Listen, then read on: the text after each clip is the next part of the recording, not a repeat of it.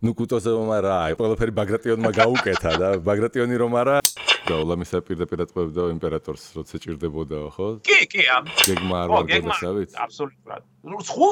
სხვა სულ რო თავი დავანებოდა, ამათმა არიციან სად არის ნაპოლეონის ჯარი ზუსტად. ვიღაც ქალი ქონდა აჩემებული, რომ ვითომ მისი საყვარელია და იმ არ ქონდა არანაირი რთულობა, მაგრამ ყოველ დღე გამოშვები თავის ეტლს ეუნებოდა წადი იმ ქალის სახლთან და 2 საათის განმავლობაში დარჩი. რომ ხალხმა დამინახოს.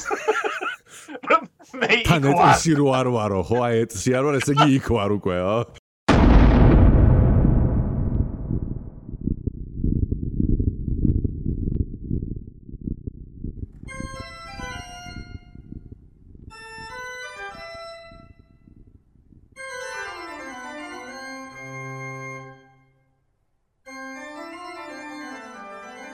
სალამი, მე ვარ ჯუკა და ეს არის მეცნიერება ყველასათვის. პირველი სამეცნიერო გასართობი პოდკასტი ქართულ ენაზე და სტუმრად გყავს განსაკუთრებული სტუმარი. ტავტოლოგია გამომივიდა, მაგრამ რა ვქნა, ესეთი ქართულით ვსაუბრობ. ალექსანდრე მიქაბერიძე უკვე მეორედ არის სტუმრად ჩვენ პოდკასტში. მსმენელმა უნდა გადაწყვიტოს წინვალე ისტორიკოსია და კიდევ უკეთესი მოსაუბრე თუ პირიქით. ხო და მე მგონი გაუგებრობაში ვარ და აქ. მე მგონი პირველი შემდეგ აღარც ნახვა მოგინდებოდა ჩემი, მაგრამ მოწვევა. რატომ არ მე პირიქით სინდის სიმქენზის. გაგვიგრძელდა ჩვენ საუბარი ფინანსზე. ეთქი მე სირცხულით არ ვიცოდი სად, ანუ როცა რედაქტირება დავიწყე და ნახე რაღაც 3.5 საათიანი ფაილი მაქვს, ისე შემცხვა და ისე ანუ რაღაცნაირად შევყევი. ხო და თავს ვიმართლებ, აი ერთხელ მოგწერე კიდევაც და ხომ სხვანასაც ვეთქვი, თავს ვიმართლებ იმით, რომ მეთქი ისეთი მოსაუბრე იყო, რომ ვერ მოვწყდი და დრო დამეკარგა. მაგრამ ეს კარგად არ მეტყველებს ჩემ იმაზე, რა ქვია. ვიღაცა სხვასთან ქონდა საუბარი. მაინც ეს მოგძალებულიც რო არის თუმცა კიდე. ერთი ანეკდოტი არის ეს. რა საუბრობ დღეს, აბა ჩემო კარგო. იცი რა არის, ანუ პირველ რიგში აი სასაუბრო ბევრია, მაგრამ განსაკუთრებული ყურადღება მოიპყრო ჩემი ის იმან, რომ თქვათ, ნუ რაღაც ისტორიაზე რაღაცას პოსტავ ხოლმე, თქვათ, ჩვენს კვლევებზეც პოსტავ ხოლმე Facebook-ზე და ამისთვისაც საინტერესოა თვალყურის დევნება, მაგრამ ვნახე, რომ ეხლა წერ ბოლო ნაწილს შენი წიგნის, ხო? და ის იქნება კუტუზოვზე. ხო და ვიფიქრე, აი სასაუბრო თემა ალბათ არის ეს, იმიტომ რომ აი ნაპოლეონზე გვიყვარს საუბარი ქართველებს განსაკუთრებით, ახლა აღფრთოვანება ნაპოლეონი თქვათ, იგივე რომელიმე გენერით მშვენიერი და აი კუტუზოვი რაღაცნაირად ჩვენთან ისე არის მიჩნეული, რომ ნუ კუტუზოვმა რა, აი ყველაფერი ბაგრატიონმა გაუკეთა და ბაგრატიონი რომ არა, ბარადინოსაც წააგებდა კიდევ უარესად და აი ესეთი ის არის. ყოველ შემთხვევაში აი ხალხში ესეთი როგორ ვთქვა, სახელი აქვს კუტუზოვს ჩვენთან. ნუ ყოველ შემთხვევაში ჩემ წრეში. ხო და აი მაინტერესებდა ამაზე ერთი თუ გინდა საუბარი, თუ დაველოდოთ წიგნთან, წიგნის ტიზერიც თუ გინდა ესე როგორ აი შემდეგ წელს გამოვა, მაგრამ უკვე რომ მოვამზადოთ სვენელი რომ აი საყიდლად რიგები რომ დადგეს. და ასე შემდეგ. კაცო, აი მიმინოსი არ იყოს ჩანის ვედეგასტინს ტიხაზაინ. შენ დამისვი შეკითხები. კაი, დაგისვა. მოგეთ რატომ კუტუზოვი მაშინ? აი რატომ აიჩიე რომ თემა იყოს კუტუზოვი? იცი რა არის, ალბათ ორი ძირითადი მიზეზია ამისი. ერთი არის საქართველოსთან დაკავშირებულ საკითხებზე მინდოდა დამეწერა წიგნით და მოკლედ გავაგზავნე სხვა გამომცემლებს, საკმაოდ სოლიდურ გამომცემლებს. მეთქი აი ესეთი იდეა მაქვს, რომ თქვათ ერთ-ერთი ან ბრძოლის, ან ქართველი მხედართმთავრის შესახებ დამეწერა წიგნი და სხვა შორის ერეკლეზე ვმუშაობდი რამდენიმე ერთი პერიოდი, ერეკლე მეორეზე. და ჯერ კიდევ მაქვს განზრახული ამის და წიგნის დაწერა, მაგრამ რა არის, ცი პატარაერიშვილი რო ხარ რა. პასუხი ყოველთვის იყო ეგეთი რაღაცა. ერეკლე ჰუ? არა, რო უხსნიდი რომ აი ეს და აი ასეთი მიღწევები და ესე ყოველთვის პასუხი იყო რომ კი კარგია, მაგრამ ნუ აი ვერ შევძლებ ჯერჯერობით და მოკლედ ოქსფორდთან ურთიერთობა რო დავიწყე და ეს წინა წიგნი ჩემი გამოვიცა და ძალიან კარგი წარმატებით. რაც მნიშვნელოვანია საგამომცემლო საქმეში, ხო, რომ დააინტერესო, რომ იმათაც ფული იშოვონ და შენს ისი ამოვნა. მეორე წიგნზე უკვე ის წიგნი რო გამოვეცი და ოქსფორდი თვითონ დამიკავშირდა და მითხრა რომ აბა რამე კაი საკითხები ხო არა გაქვს. მეთქი ერეკლე. ხო იცი? აბა ერეკლეს რა ხო და კარგიო, მაგრამ სხვა იქნებო. ხო და ამიტომ შევთანხმდით რომ ჯერ ასეთ უფრო პოპულარულ საკითხს მივხედავდი. და აი კუტუზოვის ხარჯზე ფაქტურად ერეკლესაც მოვაგვარებდი. ეგ ერთი. მეორე კონტრაქტის დონეზე არის მოგვარებული თუ მოლაპარაკება ისეთი? ნუ აი ეს რა handshake, ვიცი, handshake კონტრაქტია ფაქტიურად, ახალს რო ჩამოვართმევ. და მეორე არის რომ თვითონ კუტუზოვის ძალიან საინტერესო პიროვნება არის, მრავალმხრივ საინტერესო და რაც თავარია, ახლა ნაპოლეონის ისტორიოგრაფია ძალიან მრავალფეროვანია. უფრო სწორედ, მრავალრიცხოვანია, მაგრამ არა მრავალფეროვანი, ეს მნიშვნელოვანია რომ განვასხვაოთ. მაგალითად ფრანგულად და ინგლისურად, რუსულ ხედართავებზე ფაქტურად არაფერი არ არის დაწერილი. ბოლო 20 წლის განმავლობაში თუ რამე დაწერილა ფაქტურად ჩემს მიერ არის დაწერილი. ცალკე წიგნი დავწერე რუსების ოფიცერთა კორპუსზე, მერე ტრილოგია დავწერე, თქვათ 1812 წლის ამბებზე და არ არის აი ეს ცალკეული ტომები რა, ახლა ნაპოლეონზე და გენერლებზე და მარშლებზე და იმაზე არის ტომობით რა დაწერილი და ამიტომ შევთავაზე რომ მეთქი მოდი აი ესეთი რაღაც გავაკეთოთ და სხვა შორის ბაგრატიონზე მაქვს დაწერილი მე ხელნაწერი, საკმაოდ ვრცელი ხელნაწერი მაქვს, მაგრამ ადრე დავწერე, ახალგაზრდა რო ვიყავი. მახსენდება ნაპოლეონმა ახალგაზრდა იყო და ალბათ 20-21 წლის, როდესაც კორსიკის ისტორია დაწერა, კორსიკის ისტორიის დაწერა გადაწყვიტა და დაწერა რაღაცა ხელნაწერი და გაუგზავნა თავის ხო იცი აღმერთებდა პასკუალე პაოლის კორსიკელთა წინამძღოლს და გაუგზავნა რომ აი ჩემი ძღვენი და აი ისტორია დავწერე და პასკუალემ მივწერა მოკლე ესე წერილი რომ მოკლედ ნაგავი არისო ესე და იმ წერილში ერთი ციტატა აქვს რომელიც ყოველთვის მახსენდება რომ ახალგაზრდებმა არ უნდა დაწერონ ისტორია. ხო და ეხლა ჩვენ ბაგრატიონის ხელნაწერს რო უყურებ, ხვდები რომ პაოლი ახლაც და სორი. რა საინტერესოა. და რო ჩაგეძიო აი მაინც აი ყველაზე ძალიან აი თვალში რა ხდება თქვა შენი ახალგაზრდა შენი ნაწერის. არა არის გამოცდილება, ახლა ისიც არის რომ თქვა აი წერის მანერა სხვა არის, მაგრამ არის ალბათ უფრო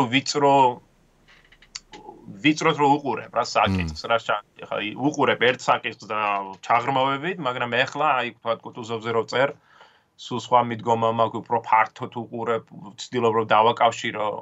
მაგას ეს არის იმის შედეგი, რომ თქვა 20 წელი გავიდა. ამ 20 წლის განმავლობაში ხო იცი გააქვს რაღაცა შენაძენი და მწოდნის, რომელიც გააძლევს ამ დაკავშირების უნარს. რაღაც ფილმი რატოღაც გამახსენდა, რაღაც სურეალური სიუჟეტია, მაგრამ იწყება იმით, რომ პროფესორი არის და ნუ მოკეთ თავსი პატარავებს და მოკეთ ეს ფრაზა აქვს დასაწყისში და ბოლოშიც ერთი და იგივე უბრალოდ ბოლოში გაახალგაზრდებული ის გამოდის და ესა რაღაც მარცვალი უჭირავს რა, რაღაც მცენარის თესლი და აი რას ხედავთო და იქ იწერენ ხალხს და აი რაღაც თესლი, აი არ აღმოცენებული და რაღაც თესლი და ეს ამბობს, აი თქვენ ხედავთ აქ თესლს და მე ვხედავ პერსპექტივებს.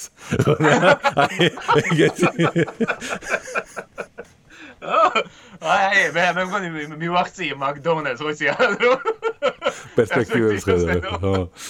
აჰა, კაი. და მოკეთ ესე იგი კუტუზოვზე გამოდის რომ ინტერესი უფრო არის ვიდრე და ვთქვათ არა რატო არის აბა ტოლსტოი სხვა რო არ თქვა ტოლსტოი არის ნუ მაგის ხოიცი მაგის გამოც რა რომ ახლა წიგნის მაგალითად სათაური არის A Life in War and Peace სტატია რომ ტოლსტოისთან დაკავშირებით თუმცა საინტერესო რა არის იცი ძალიან ცოტა ადამიანი ყოველ შემთხვევაში მე რაც შემხედრია ვისაც ნამდვილად აქვს საკითხული ომი და მშვიდობა.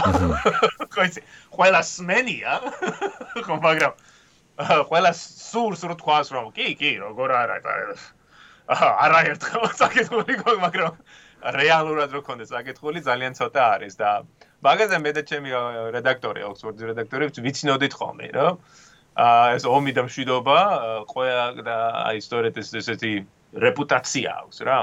და ფაქტურად ამ კუტუზოვის ბიოგრაფია ახლა მე თავის ზომით მეგონი ომი და მშვიდობის ზელა გამომივიდა. ასე რომ შეიძლება ტოლსტოივით არავინ წაიკითხოს. ხო, ყველაზე ცუდი ისაა რომ მე არ წამიკითხავს. ვაღიარებ. მაშინ აღიარებ, კაი. მე ვაღიარებ, ხო. ანუ მე საერთოდ ძალიან ცოტა მაქვს რუსული კლასიკა წაკითხული, აი ერთ-ერთი ალბათ დოსტოევსკის 2 თუ 3 რომანი და აი ტოლსტოი საერთოდ აცდენილი ვარ მაგას. მაგრამ მე რაც მსმენია ყოველ შემთხვევაში აი საექსპერტო ესეთი პოპულარული ლექციები ამ ლიტერატურაზე, რომ ტოლსტოიმ შექმნა უფრო მითი, აი ესეთი ლეგენდა, რომელიც აი რუსეთს ჭირდებოდა და რომელიც რუსეთმა აიტაცა. და არა ვთქვათ ისტორია, ანუ ის ძალიან ბევრი ამბობს, რომ მოდი ისტორიულად, ნუ შეხედავთ ამ წიგნს, ეს არის მაინც აი ჩვენი რუსეთის ისტორია და აი შენ როგორ, ანუ რუსეთის მითოსი, ასე ვთქვათ. კი, აბსოლუტურად. რა არის, ტოლსტოის ორი რამ უნდა ითქვას, ერთის მხრივ ტოლსტოიმ საკმაოდ კარგი კვლევა ჩაატარა, ასე რომ ვთქვათ, ამ წიგნისათვის. ანუ ვიცით რომ ვთქვათ ბოროდინოს ველზე გაატარა რამდენიმე დღე, რომ შეესწავლა რა როგორ მზე საიდან ამოდის, ხო იცი როგორ ირეკლავს ესეთ რაღაცები. ვიცით რომ მან კარგად შეისწავლა მემუარები და სხვადასხვა ზოგიერთი ნაწილი მაგისი რომანისა არის აი ზედმიწევნით, ხო გადატანილი ამ მემუარული ლიტერატურიდან. მაგრამ მეორეს მხრივ, ნუ ეს ბუნებრივია რომ ეს ნოველა არის, ხო, ეს რომანი არის, ანუ ახლა მისი არის და რა თქმა უნდა აქვს ეს ლიცენზია, ასე რომ ლაისენს როცა წვიდნენ რომ თავისუფლება შექმნას და დაწეროს ისე როგორც მას სურდა, ასე რომ ბუნებრივია რომ ჩვენ აქ არ უნდა ვეძიოთ თქვა ისტორიულ სიმართლეს, მაგრამ დეტალები, ძალიან ბევრი დეტალი არის კარგად დაჭერილი. ერთის მხრივ კუტუზოვთან მიმართებით ის ქმნის აი იმ სახეს, ხო, ამ კუტუზოვის, რომელიც არის აი ეს ჩუმი, დინჯი, ჩაფიქრებული, რაც ისტორიულად მართლაც ასე იყო, იმიტომ რომ უკვე ასაკში შედიოდა კუტუზოვი, ხა, აი ადრეულ წლებში მართლაც სულ აბსოლუტურად განსხვავებული პიროვნება იყო. ამ წიგნშიც მაგალითად აღნიშნავ, რომ ფაქტურად წიგნი ორ ნაწილად არის გაყოფილი, ახალგაზრდა კუტუზოვი, რომელიც არის სიცოცხლით სავსე, ენერგიული, აქტიური, ძალიან ჭკვიანი და გამოცდილი პიროვნება და მერე არის აი ეს დინჯი, ხო იცი წლებით დახუნძლული და გამოცდილებით და საკმაოდ გაიძვერა ადამიანი, რომელიც აი მას ესმის რა არის საჭირო სიტუაციისათვის და ამას აკეთებს მიუხედავად იმისა თუ რა წნეხის ქვეშ არის. აი ამ მხრივ მე მართლაც ვაპასებ მას. ხო, ამბობენ რომ ატყუებდაო, ლამისა პირდაპირ ატყუებდაო იმპერატორს, როცა ჭირდებოდაო, ხო? კი, იმიტომ რომ რა არის ახლა ომის სულელობა მეტნაკლებად ალბათ შენ ციცნობდა მსმენელიც რომ ომი რო დაიწყო რუსები იძულებულები არიან უკან დახეულიყვნენ ვინაიდან მათ ასე უბრალოდ არ გააჩნიათ საკმარისი ძალა შეაჩერონ თითქმის აი 600,000-იანი ჯარი რომელიც ნაპოლეონს გააჩნია მით უმეტეს მან ჯარს ნაპოლეონი უდგა სათავეში ხო და ამიტომ ისინი უკან იხევენ, მაგრამ ეს უკან დახევის პოლიტიკა არის, ეს სტრატეგია არის ძალიან არაპოპულარული და აი რუსების მხედართავარი იმ დროს მიხეილ ბარკლაი-დე-ტოლი მოექცა ამ უზარმაზარი წნეხის ქვეშ, მას აბრალებენ ბღალაც, უწმაწური სიტყვებით მოიხსენებენ, ბაგრატიონი არის წინამძღოლი ამ დაჯგუფების, რაც ამ წიგნშიც აღნიშნავ რა საინტერესო რამე არის, რომ რუსების უმთავრეს ორ ჯარს სათავეში უდგას ორი უცხოელი, ხო, ბარკლაი-დე-ტოლი, რომლის წინაპრები შოტლანდიელები იყვნენ, მაგრამ დასახლდნენ ბალტიისპირეთში და ფაქტობრივად გაგერმანელდნენ, ყოველ შემთხვევაში ბარკლაი-დე-ტოლის რუსები აღიქვამდნენ როგორც გერმანელს და ეს ქართველი ბაგრატიონი, ხო?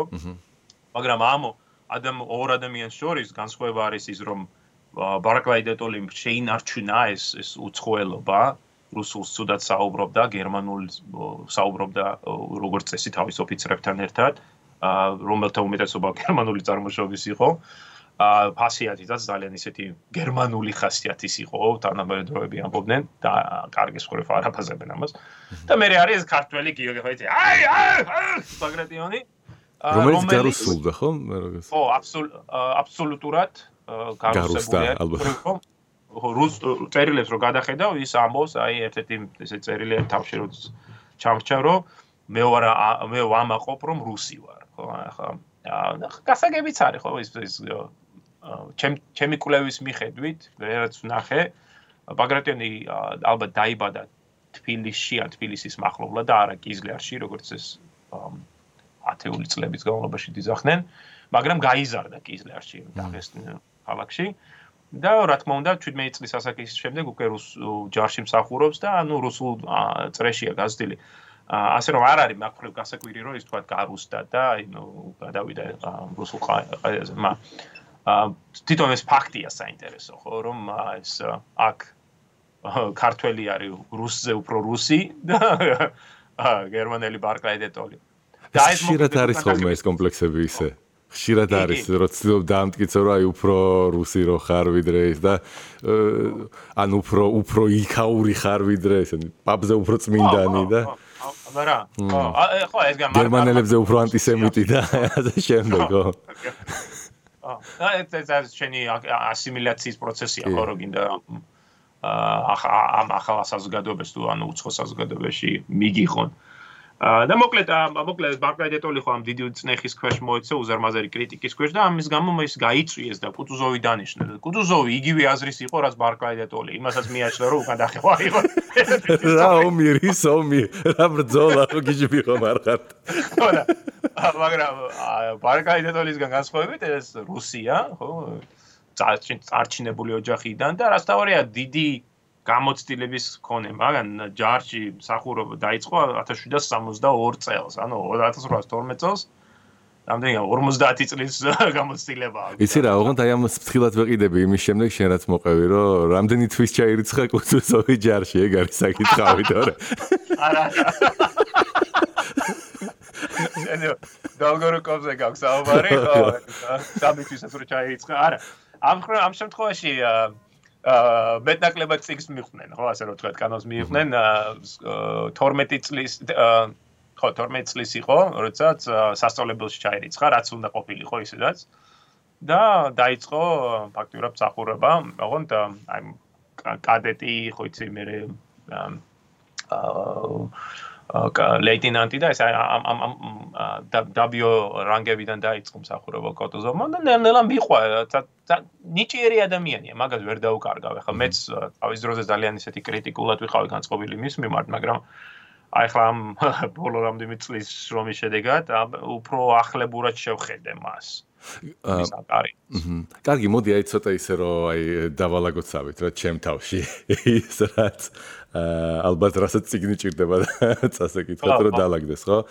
აი რა არის აი ესეთი მითოლოგიური, თქვათ იგივე, თქვათ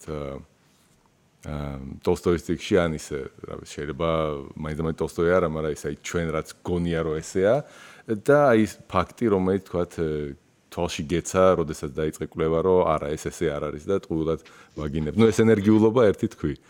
ხო, არა, ეგ მნიშვნელოვანი არის, რომ თქვა ეს ტოლსტოი ქმნის ომს და მშვიდობაში ორ არქეტიპს. ერთი არის ნაპოლეონი, ხო, აქტიური ადამიანი, რომელიც ცდილობს აი განგება წარმართოს, ხო? ეს არის ადამიანი, რომელიც ცდილობს აი დინების წინააღმდეგ გაცუროს და მოკლედ შეეჭიდოს რა ამ განგებას. და მე არის კუტუზოვი, რომელიც ხო როგორც ავსტერლიცის აღწერაში და ასევე ბოროდინოსთან ბრძოლაში ტოლსტოი აღწერს როგორც აი პასიურს, დინებას მიყოლილს, მიდანიდან მას ესმის აი ეს გრანდიოზული თქვათ მოვლენები რაც ვითარდება და რომ მას არ აქვს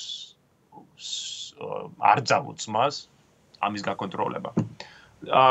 აი ეს არის საკმაოდ დიდი მითი, რომელიც ტოლსტოი ქმნის და ნუ მე ამას არ ვეთანხმები. უბრალოდ უფრო ნიუანსურად უდგები და ხსნივ, თქვა, რატო არის ასე პასიური აუსტერლიცთან. ახლა აუსტერლიცის სცენა იმის სვენელს თუ არა აქვს ნაცნობი. ავსტრიელიც იხდება 1805 წლის დეკემბერში, ომი ახალი დაწყებულია, სექტემბრის ბოლოს დაიწყო, ანუ ფაქტურად 2 თვე-ნახევარია ომი მძვინვარებს ნაპოლეონსა და ევროპის კოალიციას შორის და ნაპოლეონი აი ამ გადამწყვეტ ბრძოლაში გაანადგურებს ამ კოალიციურ ჯარს, ხო? რაღაც 6 საათის განმავლობაში მთელ ომს მოიგებს. ხო და რა არის, აი ამ ომის ამ ბრძოლის წინ კუტუზოვი მიდის მეფესთან და ეუბნება, რომ არ უნდა ვიბრძოლოთ რა, ჩვენ რასაც ვაკეთებთ არის მივდივართ პირდაპირ სასაკლაოზე და მეფე არ ეთანხმება მას და მის ირგვლივ არის ეს ახალგაზრდა ბიჭები, აი მათ შორის ეს დოლგოროგოვის სამთვის ასაკში რომ ჩაირიცხა. ალბათ ბაგრატიონიც. ბაგრატიონიც, ხო, ვაჭრაშვილის და მოკლედ ესენი აი პირდაპირ ლანძღავენ კუტუზოვს, უძახიან მას ლაჩარს. საუბრისას მეფე ამბობს, რომ აჰა, შენ რო თურქებთან იბრძოდი, ვაშკაცი გეგონა შენი თავი და ეხლა ფრანგებს წინააღმდეგ რო დადექი, ჩაიფსიო რა ფაქტურად. ხო და კუტუზოვი გაგიჟებულია ამაზე რა. და მოკლედ ეუბნება, კარგი, არ მისმენთ, აგერ არის თქვენი ჯარით მიხედეთ თქვენ თვითონ და სამხედრო საბჭო იქმნება, უბრალოდ რომ შეიკრიბა რომ გადაეწყვიტა გეგმაზე. კუტუზოვი მიდის კიდევ ერთხელ მეფესთან და ეუბნება, ბიჭო, იქნება გადაიფიქრო. და მეფემ არაო რა. და მოტივი რა არის, რომ აი თქვათ მოკავშირეების ღალატი თუ უბრალოდ აი ძალა ერჩით და გონიათ რომ მაინც დაამარცხებენ, იმიტომ რომ ბევრი არიან. ანუ ბევრი ფაქტორი არის, რომ ერთი ხო რიცხობრივი უპირატესობა აქვს, თქვათ მათ 80,000-ზე მეტი კაცი ყავთ. ნაპოლეონს 70,000-მდე. თითქმის ერთნაირია, ხო გამოდის? ხო, მაგრამ მოკავშირეები ელიან კიდე მოკავშირე ხო. ადამიანს რომ მოვიდნენ, რაც თავარია ფრანგები არიან აუსტერლიცს არ დღევანდელ სლავკოვთან, რაც არის ჩეხეთში და საფრანგეთთან საკმაოდ მოშორებით. ანუ რამე რომ მოხდეს, ხო, საფრანგეთამდე გაქცევას მე რომ მოასწრებს. გასაგებია. ამიტომ მაგის იმედი აქვს, რომ გეგმის მიხედვით ისინი ცდილობდნენ უკან დასახევი გზის გადაჭრა საფრანგებისათვის და მერე გაერეკათ ბოჰემიის მთებში და იქ ამოეხოცათ რა და კუტუზოვი ამას უყურებს და ეუბნება, რომ არ არის ეს როგორც თქვენ გონიათ, იმიტომ რომ ნაპოლეონს თქვა გაშლილი კი აქვს ჯარი, მაგრამ თავშეყრის საშუალება აქვს. თან რა არის კუტუზოვს წინა რამდენი თვის განმავლობაში ნაპოლეონთან ბრძოლა მოუწია და საკმაოდ კარგად გაართვა კუტუზოვმა ამ ამოცანას, მაგრამ რაც თავარია ნაპოლეონის მიმართ ძალიან დიდი ასე პატივისცემა შეიძინა რა. მაგრამ შიში არა?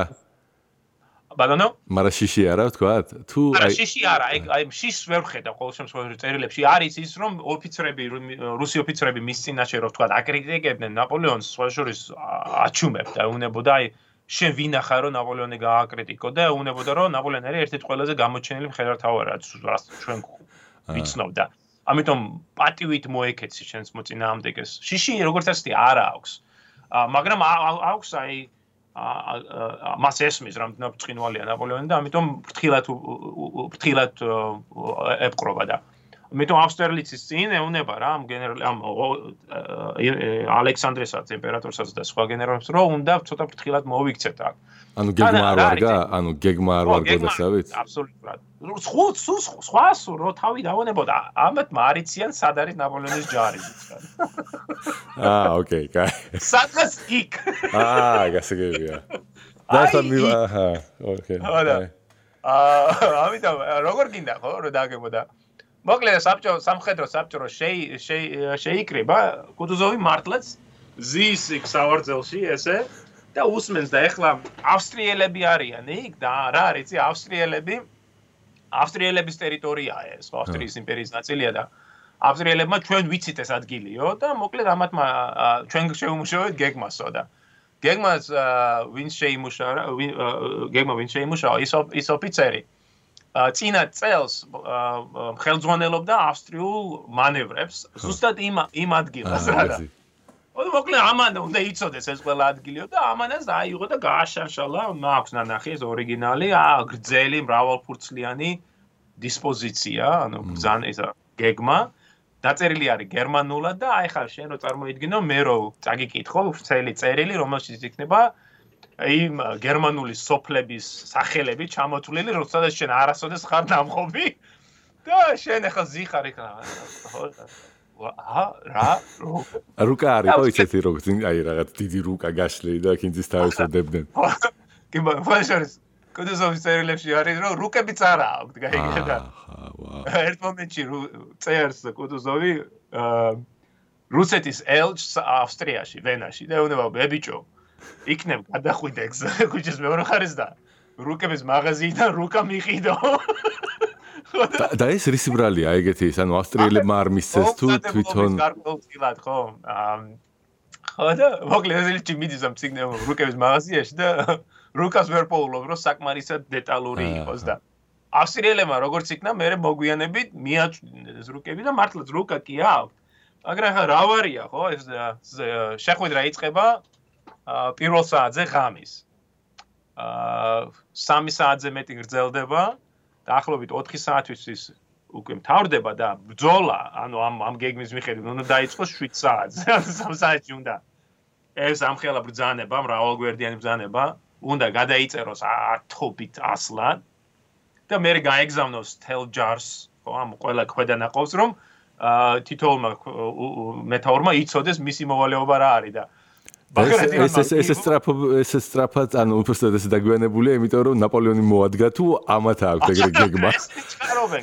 ამიტომ არის კუტუზოვი აი ეს ძალიან გავს განათლების სამინისტროდან რომ მოდის ციგნის გრიფირებაზე ვთქვათ აი ციგნი გვაქვს 3 წელი 2 კვირაში უნდა გავაკეთო და რომ მეტი დრო რატომ არ არის და იცი რა აი ესე არის რომ აი ეგეთია მოცემულობა და ბიჭო შენ არ ადგენ ამ მოცემულობას შენ თვითონ არ თქვი რომ 2 კვირაში უნდა შეასრულო აბსოლუტურად ამ წელს მომწერეს მეგობარმა მომწერა მიდან გამომცემლობა და მეუბნება ისტორიის სახელმძღვანელოს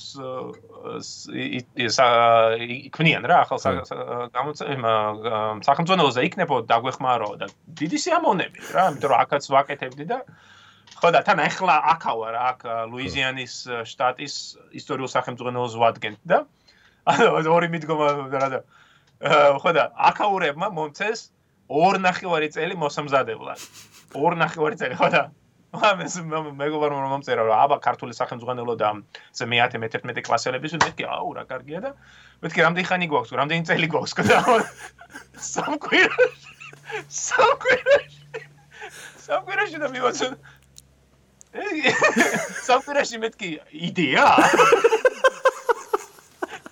დაწერილი სახელმძღვანელო უნდა და სამკვირაში იანვრისთვის უკვე მზად უნდა იყოსო მეთქი შეგორარია იანვრისთვის თავს ვერ დავწერ ხო აი რა ეგეთი ანუ ესე იგი ტრადიციული მიდგომა გქონია ჩვენ ხო ესე იგი იმე ჩერნომერძინის არ იყო რა ისე ხაჭელას как лучше но получилось как всегда კი კიდე მეორე აქ ძალიან კარგი რა какую партию не делай все равно получается КПСС ხო აი ზუსტად მაგ დღეში ვართ რა აი მართლა ოღონდ რა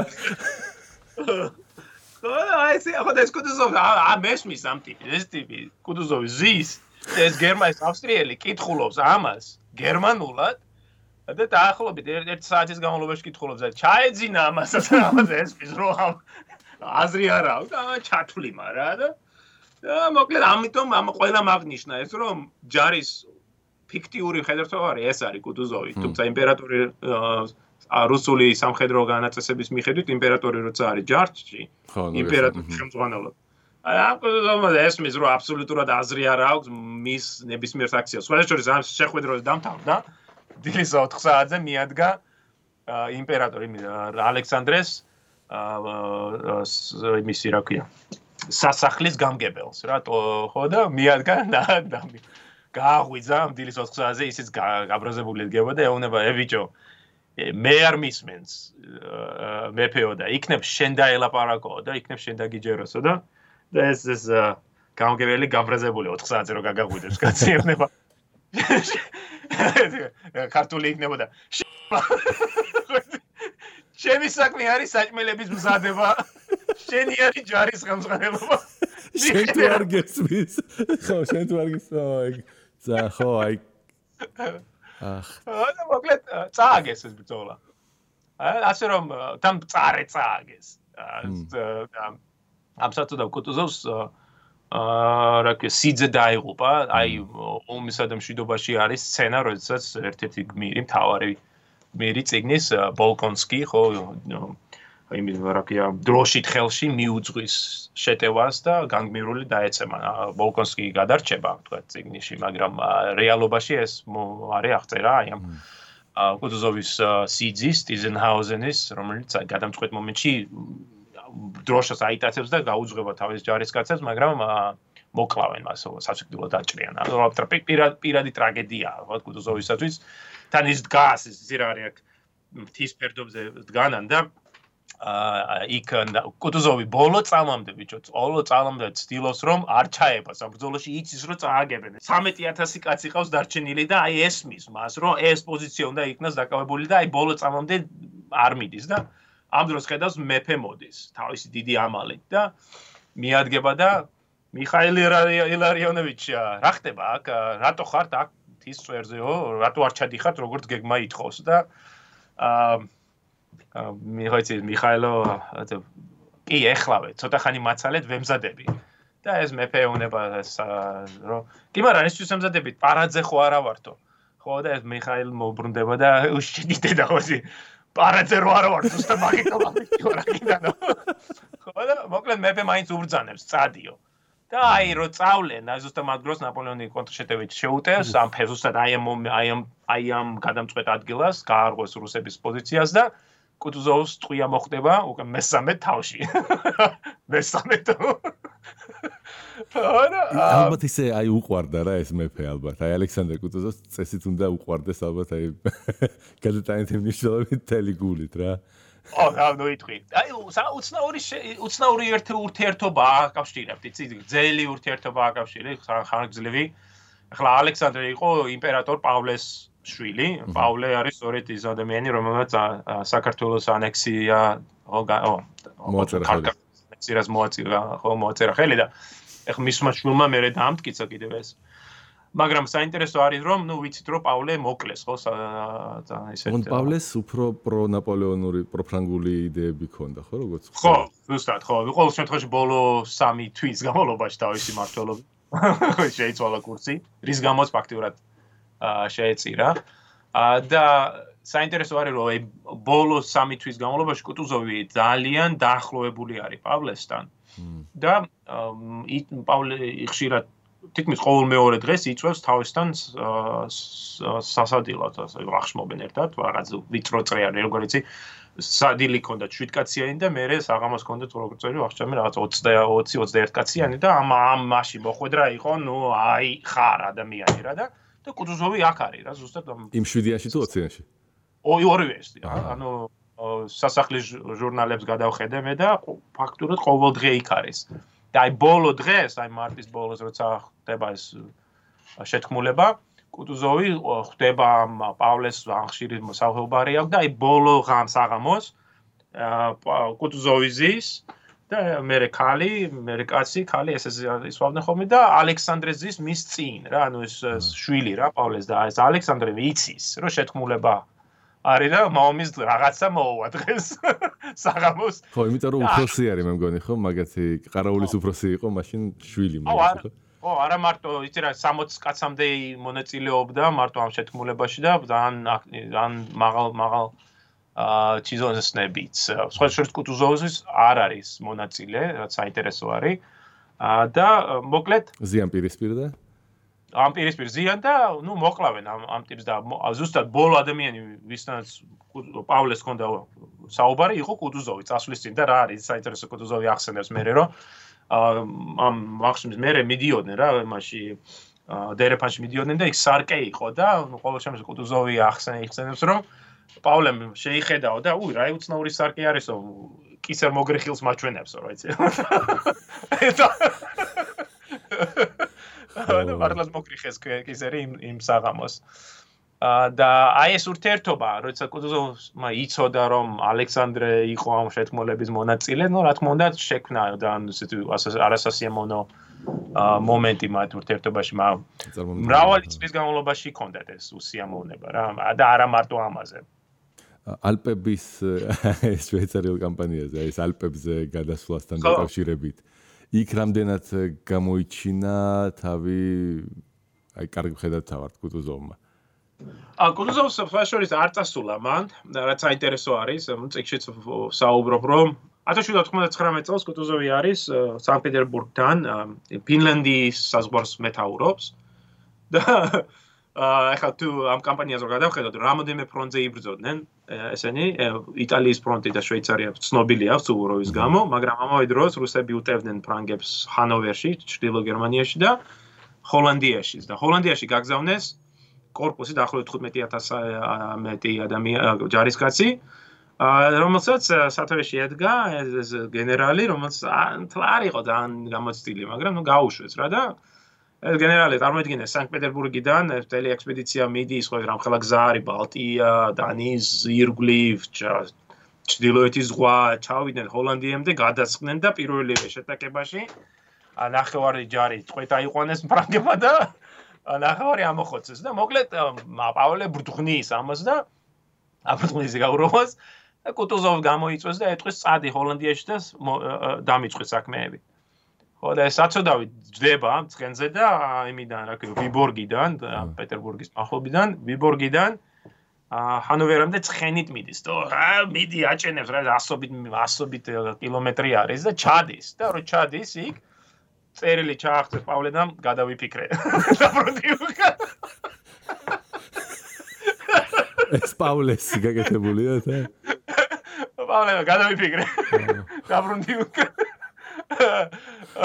ხო რაღაც ვიცხარე, ხო რაღაც გავბრაზდი ეთქვა. ხო გავბრაზდი. კუტუზოვის წერილს რო გადახედა, ხო იცით ესაც ოჯახში ცოლისად მიწერდა და სულძლივს ღამა. ლაიხკივა. წავედრი უკან. იცი რომ მაინტერესებს, კაი, მაშინ ეგეთ შეკითხვას დავსვავ, აი, თითქოს ახასიათებ როგორც კარგად ხედავ თავს, ხო? მაგრამ ესეთი პირისპირ შეტაკებებში თითქოს ყოველთვის ნაპოლეონი იგებს, ხო? ანუ უკან და კუტუზოვთან მას რეალურად, თქვათ, რეალურად არ მქონდა მარტო ერთი ბრძოლა, ესე რომ ვთქვათ რა, პირისპირ. ხო, უშუალოდ, იმიტომ რომ არ თქვათ, როგორც თქვი ავსტერლიცთან კუტუზოვი რო ყოფილიყო, ნაპოლეონი ვერ მოიგებდა, ვინაიდან არ იქნებოდა ავსტერლიცთან ბრძოლა, კუტუზოვს გეგმა ჰქონდა. წავიდა და მიდი და ეძებდა.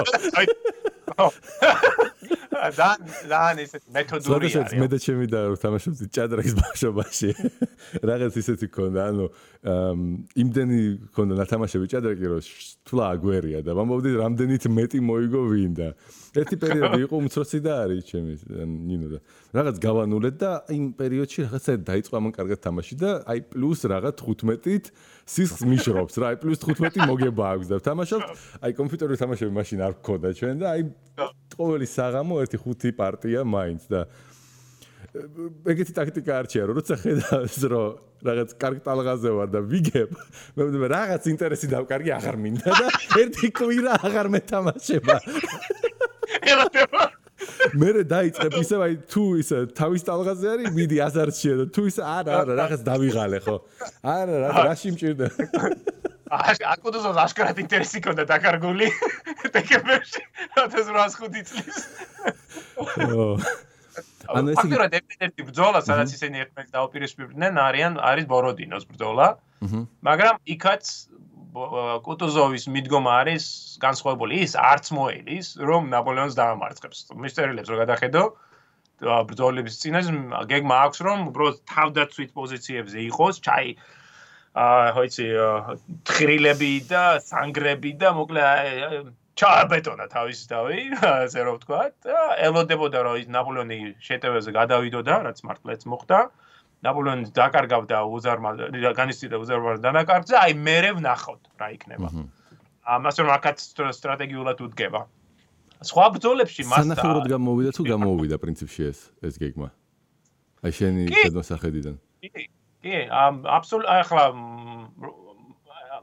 ანუ იმიტომ რომ ორივე შემხედრია თქვა ზოგი იძახის რომ აი პრორუსულად განწყობილები ამბობენ რომ ჩვენ მოვიგეთ ბოროდინო და მეორეებნებიან რა მოიგეთ მე იქიდან უკან დახევა მოგიწიათ რაღაცა ანუ ფაქტიურად არა მოგება ფრანგებმა რომ მოიგეს ცალსახა არის და ეხლა თქვა ახალი თაობა რუსი ისტორიკოსებისა ამას აღიარებენ ახლა აი რთული არ აღიარო რომ ბრძოლის ველი მაგად დარჩათ უფრო ნაკლები ხალხი დაკარგეს, ხო, და რომ რუსები უკან დაიხიეს და რომ არაფერი ვთქვა, ბრძოლა რო გაგმოგებული და შენს დედაქალაქს, არა, ვთქვა, მეორე დედაქალაქს, მაინც ისტორიულ დედაქალაქს რომ ერთი კვირის თავზე აბარებ მტერს, რა მოგებაზეა საუბარი. მაგრამ კორპუსი შეინარჩუნეს, ხო, გამოდის ჯარები და აი ეს ითვლება მაგათ გამარჯვებაცავით?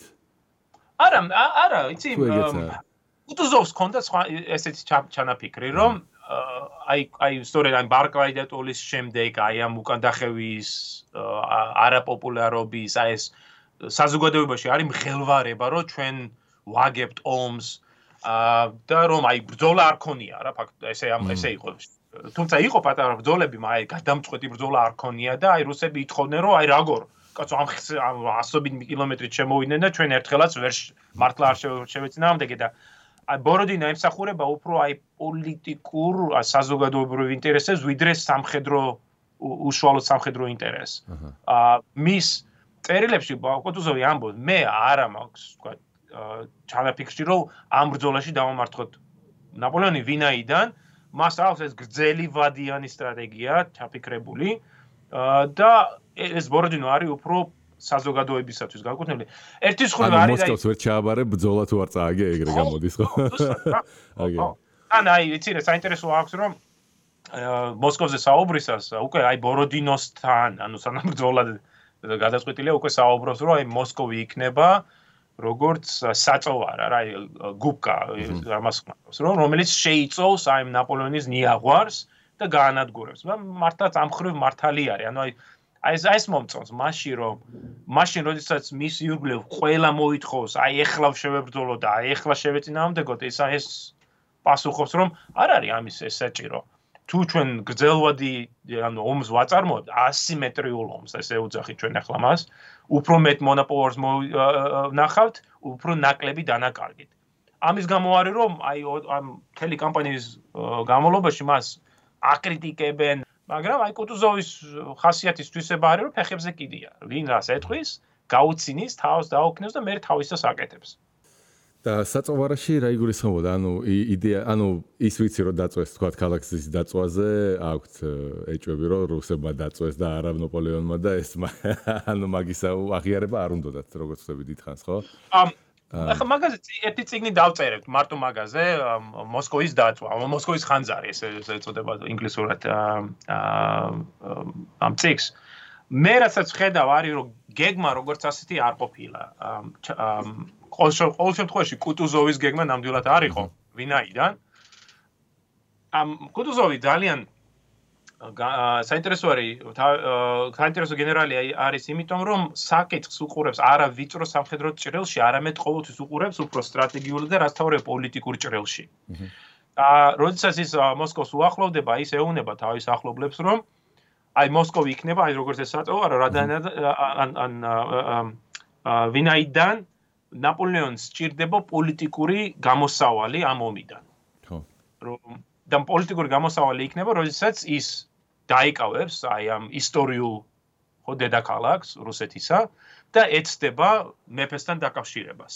აი კუტუზოვი დარწმუნებულია, რომ მოსკოვის იქით ფრანგები არ წავლენ და რომ აი ამ სიმბოლურ ცენტრს რო დაიკავებენ, მე ეცდებიან რაღაცა ხელშეკრულების ან დაზავების მოპოვებას და ამიტომ მზად არის დათმოს ეს ქალაქი.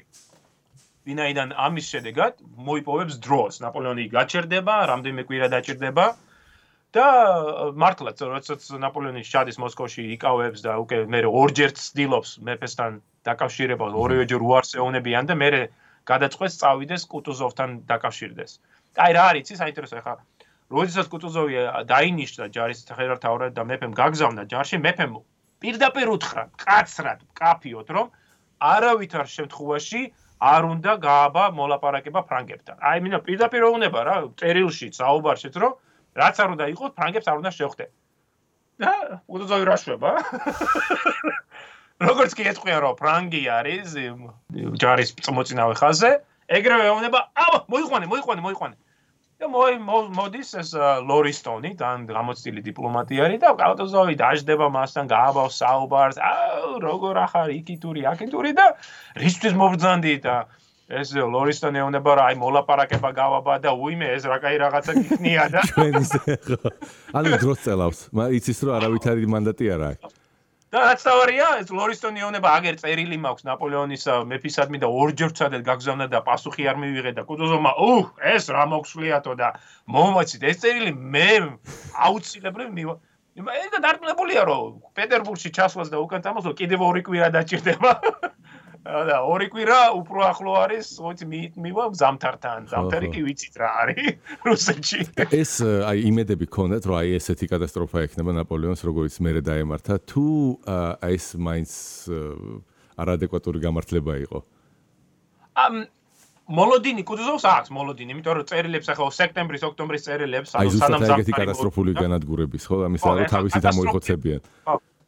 აი ხომ სხვა შეიძლება ზუსტად ამ ხელა კატასტროფის მოლოდინი არ ქონდათ, მაგრამ იმის მოლოდინი ქონდა, რომ თქვა, აი კუტუზოვი წერს, რომ აი მოსკოვში რომ რადგან მოსკოვში დარჩნენ, საჭმელი მოკვდება და აი დაველოდოთ ზამთარს ნახავთ რაც მოუვათ მათ. ანუ ეს მოლოდინი აქვს და არა მარტო მას ალექსანდრესაც აქვს ეს მოლოდინი, როდესაც კუტუზოვთან საუბრისას და არა მარტო თქვა, ფრანგების ელჩთან საუბრისას ის ეუბნება, რომ თქვენ დიდ შეცდომას უშვებთ რადგან რუსეთში მოდიხართ, ჩვენ გვაქვს სივრცე და ცნობილი საუბარი, როდესაც ალექსანდრე ეუბნება, მზად ვარ კამჩატკამდე წავიდე და ართმო ეს ტერიტორია, მაგრამ მაინც ვიბრძოლო, ვინაიდან თქვენ უბრალოდ რესურსი არ გაგაჩნიათ, რომ მოიგოთ ეს ომი ჩვენთან. და რაც თავია ეს დაზავებაზე არასოდეს არ წავალ თქვენთან. და აი ნაპოლეონის დიდი შეცდომა არის, რომ არ უსმენს აი ამ საღაზრს, რომელიც ეს თავისი ელჩი, კოლენკური, მინისტრები, გენერლებიც კი ეუნებიან, რომ აი ბიჭო, არ გვინდა ამ სიჩორეს შესვლა. გავჩერდეთ სმოლენსკთან. ნაპოლეონი ეუბნება რომ აი ცოტა კიდე რა.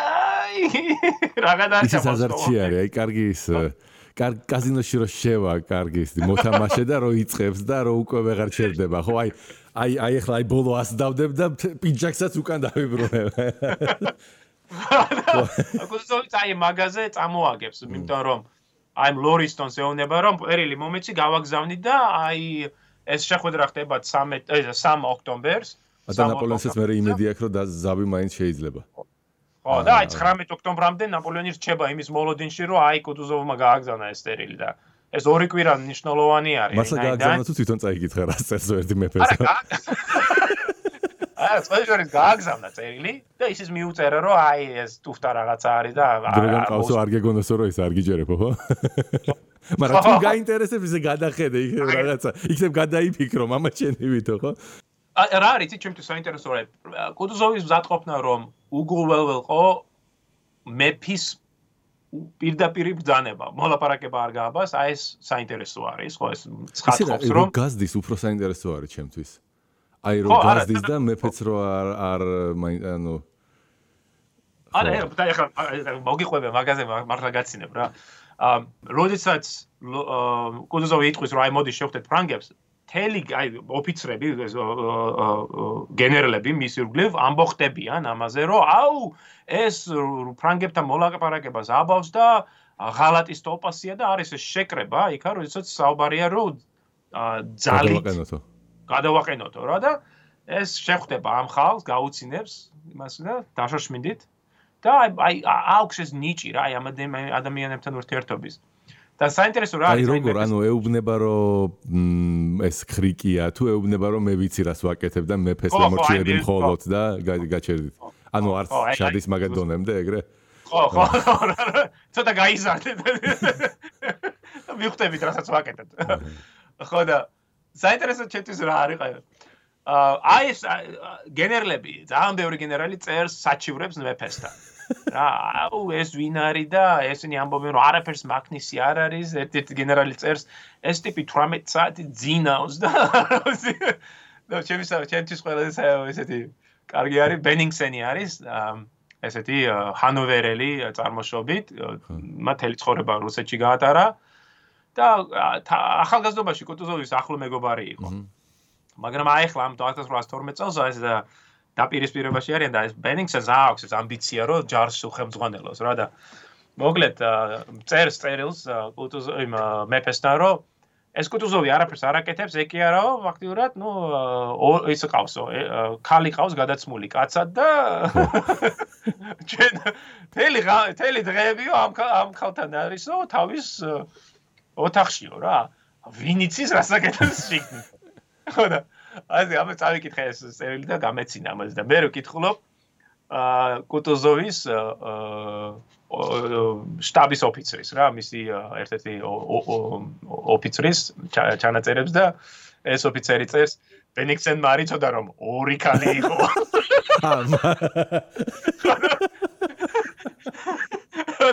ეს ჩადის ეს წერილი, ეს პეტერბურგში და ეს მეფე კითხულობდა წერილებს და მოკლედ გისგავს ეს რა ხდება ჯარში და მოიწვევს საგანგებო საფრთხეს. მაგრამ იმ ქალებზე რო არ დაგვავიწეს, ანუ ერთ-ერთი ძალიან ახალგაზრდა იყო, ანუ ძალიან ლამისა რაღაც ძალიან პატარა ასაკის გოგო ყავს თან წაყვანილიო. აი რაღაც ეგეთი თუ ეს ჭორის დონეზე. ხო ვიტყვი, მაგრამ ეგ საინტერესო არის, ეგ მომენტი ხდება დუნაისპირეთში და იქ ცოტას მე სხვანაირად ვუდგები მაგსაკი. ის რომ კუტუზოვი მექალთანა იყო, ეს აღშკარა არის, მაგრამ აი ამ გოგოსთან მიმართებით მე სხვანაირი მიდგომა მაქვს, ყოველ შემთხვევაში ვერ ვიზიარები მოსაზრებას, რომ 65 წლის კაცი, ვთქვათ, დაამყარებდა ინტიმურ ურთიერთობას 14 წლის გოგოსთან. ამას ნამდვილად არ ვიზიარებ. და ამას რამდენიმე სხვა ფაქტორი მაქვს ამ სამისად რა. მაგრამ ის რომ მას ყავდა, ვთქვათ, ვიღაც ეს ქალი, ან ორი ქალი, თუ დავჯერებ. შერბინენ ეს აშკარა არის. და ეს წერილები ჩადის პეტერბურგში, მეფე იწვევს საგანგებო სამხედრო საბჭოს, განიხილოს ეს საჩივრები და იქნებ გადავაყენოთ კუტუზოვი და ესენი განიხილავენ, ეს ხალხი საბჭოს წევრები განიხილავენ და ეტყვიან ბიჭო, ეს არ არის სერიოზული რა და ერთ-ერთი ტიპი დგება კნორინგი, ბოგდან კნორინგი. და ეუბნება ბიჭო, რა ორი ქალი. რუმენცოვი, რომელიც ერთ-ერთი ყველაზე გამოჩენილი რუსი ხედართავარია, პეტრე რუმენცოვს 4 ხალი ყავდა და იმაზე არ ჭიოდითო. ორს უჭივითო? და მოკლედ ესეთი დაიწყო. ხო, რაღაც უცნაური მიდგომა არის, ხო, მოკლედ რუსულ ჯარში იმ დროს. პრობლემა. ხო, ჯარის სიყვარულს ჯობია ქალი უყვარდესო, ხო? ხო. ომირას იყო სასიყვარულო. ხო, რაღაც საინტერესოა. ამიტომ ესენი აი ესეთი დახმარებით ეს დარჩება. ანუ ის კი არა რომ ნაპოლეონი კუტუზოვი გულზინო ეხატებოდა ბევრ ხალხს. სხვა შორის ძალიან ბევრს არ ევასებოდა და აკრიტიკებდნენ და ითხოვდნენ მის გადაყენებას, მაგრამ მას ყავდა თავისი მხარდაჭერები აი საჭირო წრეებში, განსაკუთრებით სასახლესთან, იმპერატორის, რომლებმაც დაარწმუნეს მეფე, რომ კი შეიძლება არ გეხატებოდეს გულზე, არ მოგწონდეს, მაგრამ მისი სტრატეგია სწორია და ამიტომ დატოვე ჯარში. იცი რა მაინტერესებს, ამ დროს აი მეფეებს არ ეშინიათ სამხედრო გადატრიალებების? კი, როგორ არის ეს? შეიძლება ანუ აი ეს ზუსტად ის რომ არავის არ მოსწონს და ისეთი პოპულარული ფიგურაც არ არის, ეგ უხანგრძლივებდა იმ პოსტსაც თუ ეგ ახლა ძალიან ვარაუდებზე ვარ? არა, იცი, აქ უნდა ანუ კუტუზოვი არის არაპოპულარული გენერლებს შორის, აი თავის ვიწრო წრეში. და რო წაიკითხო წერილები გაგეცინება რა.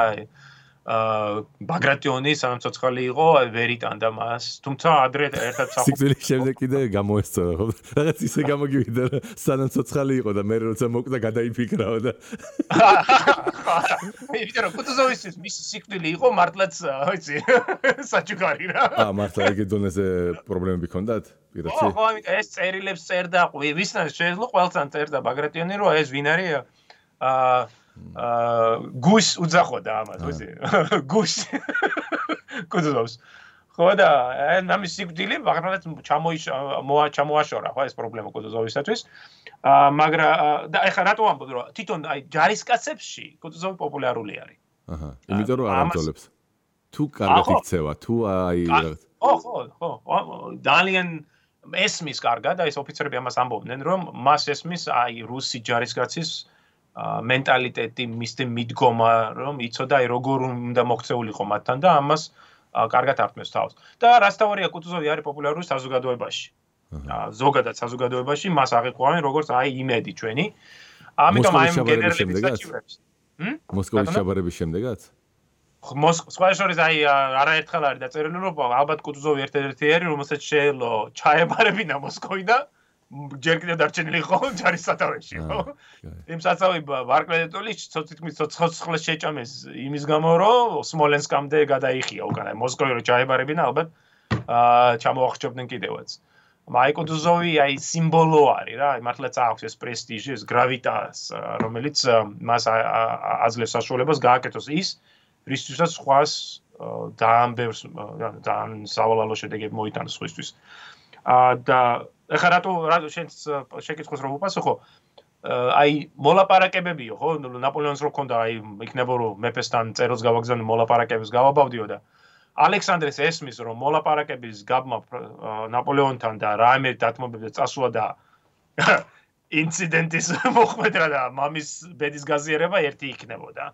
იმიტომ რომ არის ეს სულისკვეთება რუსულ საზოგადოებაში რომ აი მზად არიან რადიკალურ ზომებზე თუ დაინახავენ რომ აი მეფე პროფრანგული გახდა. პროფრანგული ხო. ეს რატომ აი საიდან მოდის აი ეს ზიზღი პროფრანგულობა. თითქოს ანუ თვითონ ძალიან პროფრანგულები არიან და ფრანგულ განათლებასაც იღებენ და აი ეს რა პროვინციული კომპლექსი აქვს რომ აი ფრანგული მოგწონს, მაგრამ ფრანგების ქვეშ არა. არა, ეგ მართალი ხარ რომ თქვა კუტუზოვის წერილების დიდი ნაწილი ფრანგულად არის. როცა საუბარი აქვს გენერლებთან ფრანგულად აქვს.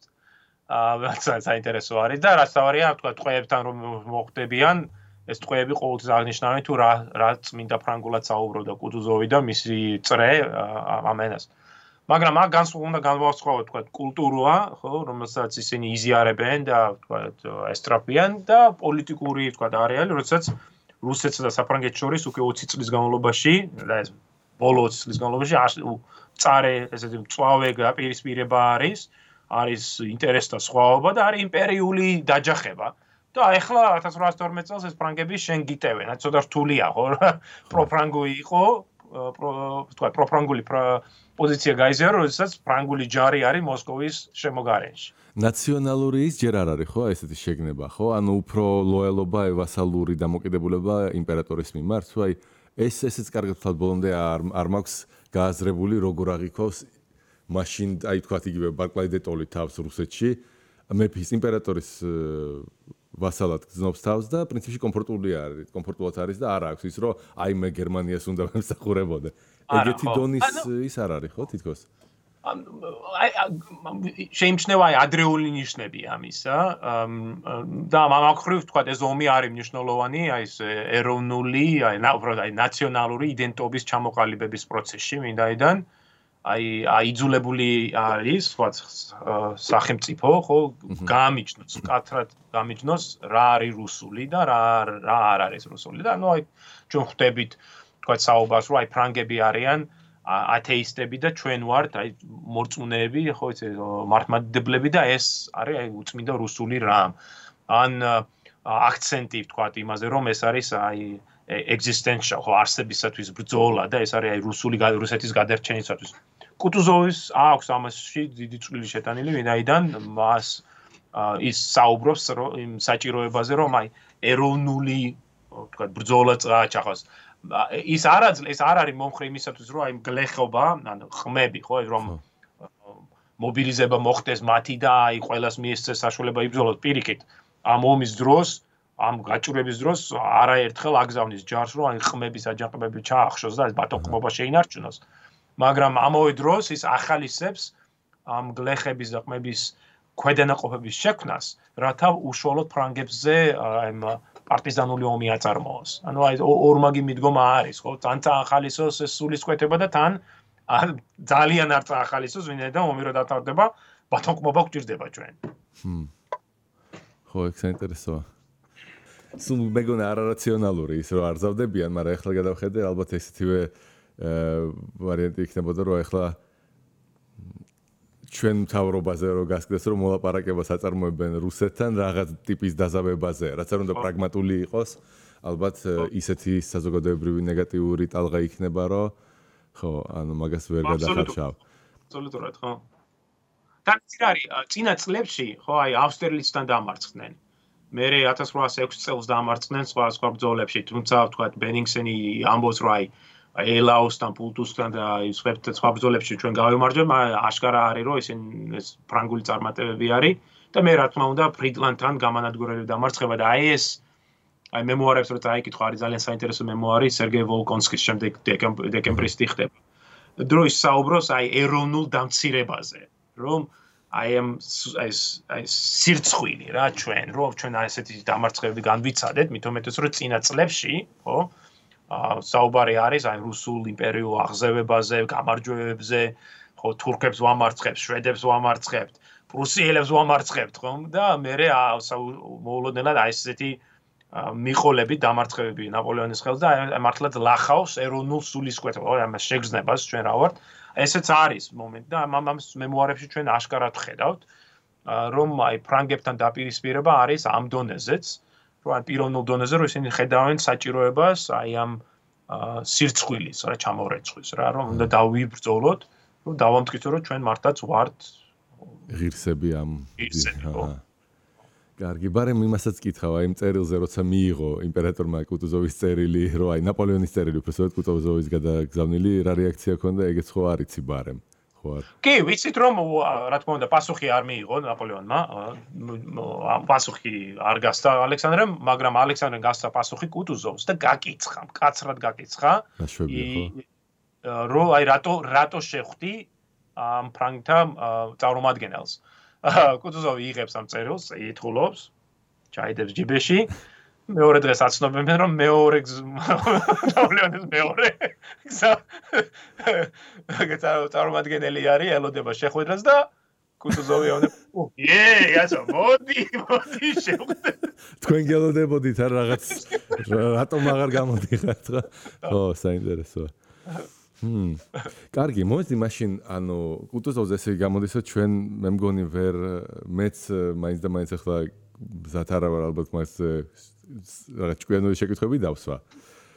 თან დაბელოდებით შენ წიგს? და ხო, ანუ მე გავიგე შემდეგ წელს იქნება, ხო, გამოქვეყნებული. ხო, გაზაფხულზე იქნება, ხო. იმედი მაქვს, გაზაფხულზე იქნება. ახლა ზუსტად სამ დარეკავდი ბოლო თავის ეპილოგს ვწერდი, როგორც იქნა კუტუზოვს ვასაფლავებ. ბოლო 2 წელზე მეტია ამ კაცსანა ვარ და ცოტა არ იყოს მომბეზდა. გასაგები. ისე ამბობენ, რაც არ უნდა ის იყოს, აი ცუდი ნეგატიური პერსონაჟიც კიო, რაღაც როცა მაგასაც წიგს წერ, რაღაც სიმპათიები მაინც გიჩნდება. აი რაღაცნაირად მასავით ფიქრს იწყებ, ანუ მის პერსონაჟს ჩაძრომას ცდილობ და ასე შემდეგ. კი, სხვა შორის არ ვიხლა, ალბათ სხვა მწერლებსაც აქვთ ესე რომ ამ კონკრეტულ პროექტზე რომ მუშაობ, მერე სიზმრები მესიზმრება ამ დასთან დაკავშირებით რა. და კუტუზოვი მოდის და შენ წიგს კითხულობს და ამბობს რომ არა, აქ ახლა კაი რა, ახლა. ეს რატომ გამიბაზრე რა? შენ გაკეთდება და ხო, სხვა შორის ზივართ ხოლმე და ვსაუბრობთ რა და ის მეუბნება რომ აი მე მგონი ამას არასწორად აკეთებ შენ. იზია რა, მაგას რო გეღვიძება მე ადეკვატური შენიშვნები გონია? არა, ჩემს ხელზე ვეუბნები და ჩემ თოლიში გიში ხარ. რეალურად ლაპარაკები. შეშვი ხო? არა, მე ვამბობ იმას რომ რასაც გეუბნება აი მე რა მოხსლია რომ გაგეღვიძა და ხო შეიძლება. ხო, რა თქმა უნდა, იმიტომ რომ ახლა ეს არის, ხო ისე აი subconscious, ხო შენი პერსონალურად რაღაცას ხარშავს, ხო? პერსონალიერება ამას ხარშავს და ჩემთვის ყველაზე ესეთი სასიამოვნო თან ესეთი გამოცდილება იყო, როდესაც ნაპოლეონზე ვწერდი წიგს მისი ბერეზინას გადასვლა, ანუ ეს დიდი მდინარე არის, სადაც აი კუტუზოვი და სხვები გენერლები ქონდათ შესაძლებლობა გამოემწყვრია და გაენადგურებინა და მოკლედ ვერ ქნეს რა. წინვალი ოპერაცია ჩაატარა იქ ნაპოლეონმა და ეს რო წერდი ამას, ეს სიზმარი მქონდა, რომელიც აი ყოველ ღამე მესიზმრებოდა რა და აი საინტერესო რომ ეხლაც ხანდახან მესიზმრება ხოლმე. არის მე ვარ ნაპოლეონი, მისი ოფიცრები და ვცდილობთ გადავიდეთ დინარეს, გადავალთ და ბიჭო თითქოს იმას შვება რა, reset და მე ისევ ამივე ნაპირებზე ვარ და გადავცდილობ იმის კინო რო არის, ხო, ეს Groundhog Day. დღე რომ მეორდება. და ფელი სიზმარი არის ეს გამეორება. ეს გაგიზებული იყო. მე ვეცადე ერთხელ სულ მაინტერესებს რატომაც მომივიდა თავში რაღაც არ მახსოვს. მე ალბათ მე-10 კლასში ვიყავი უკვე რომ მომივიდა. აი ცნობის მოყვარება მკლავდა რა იქნება სიკვდილის შემდეგ.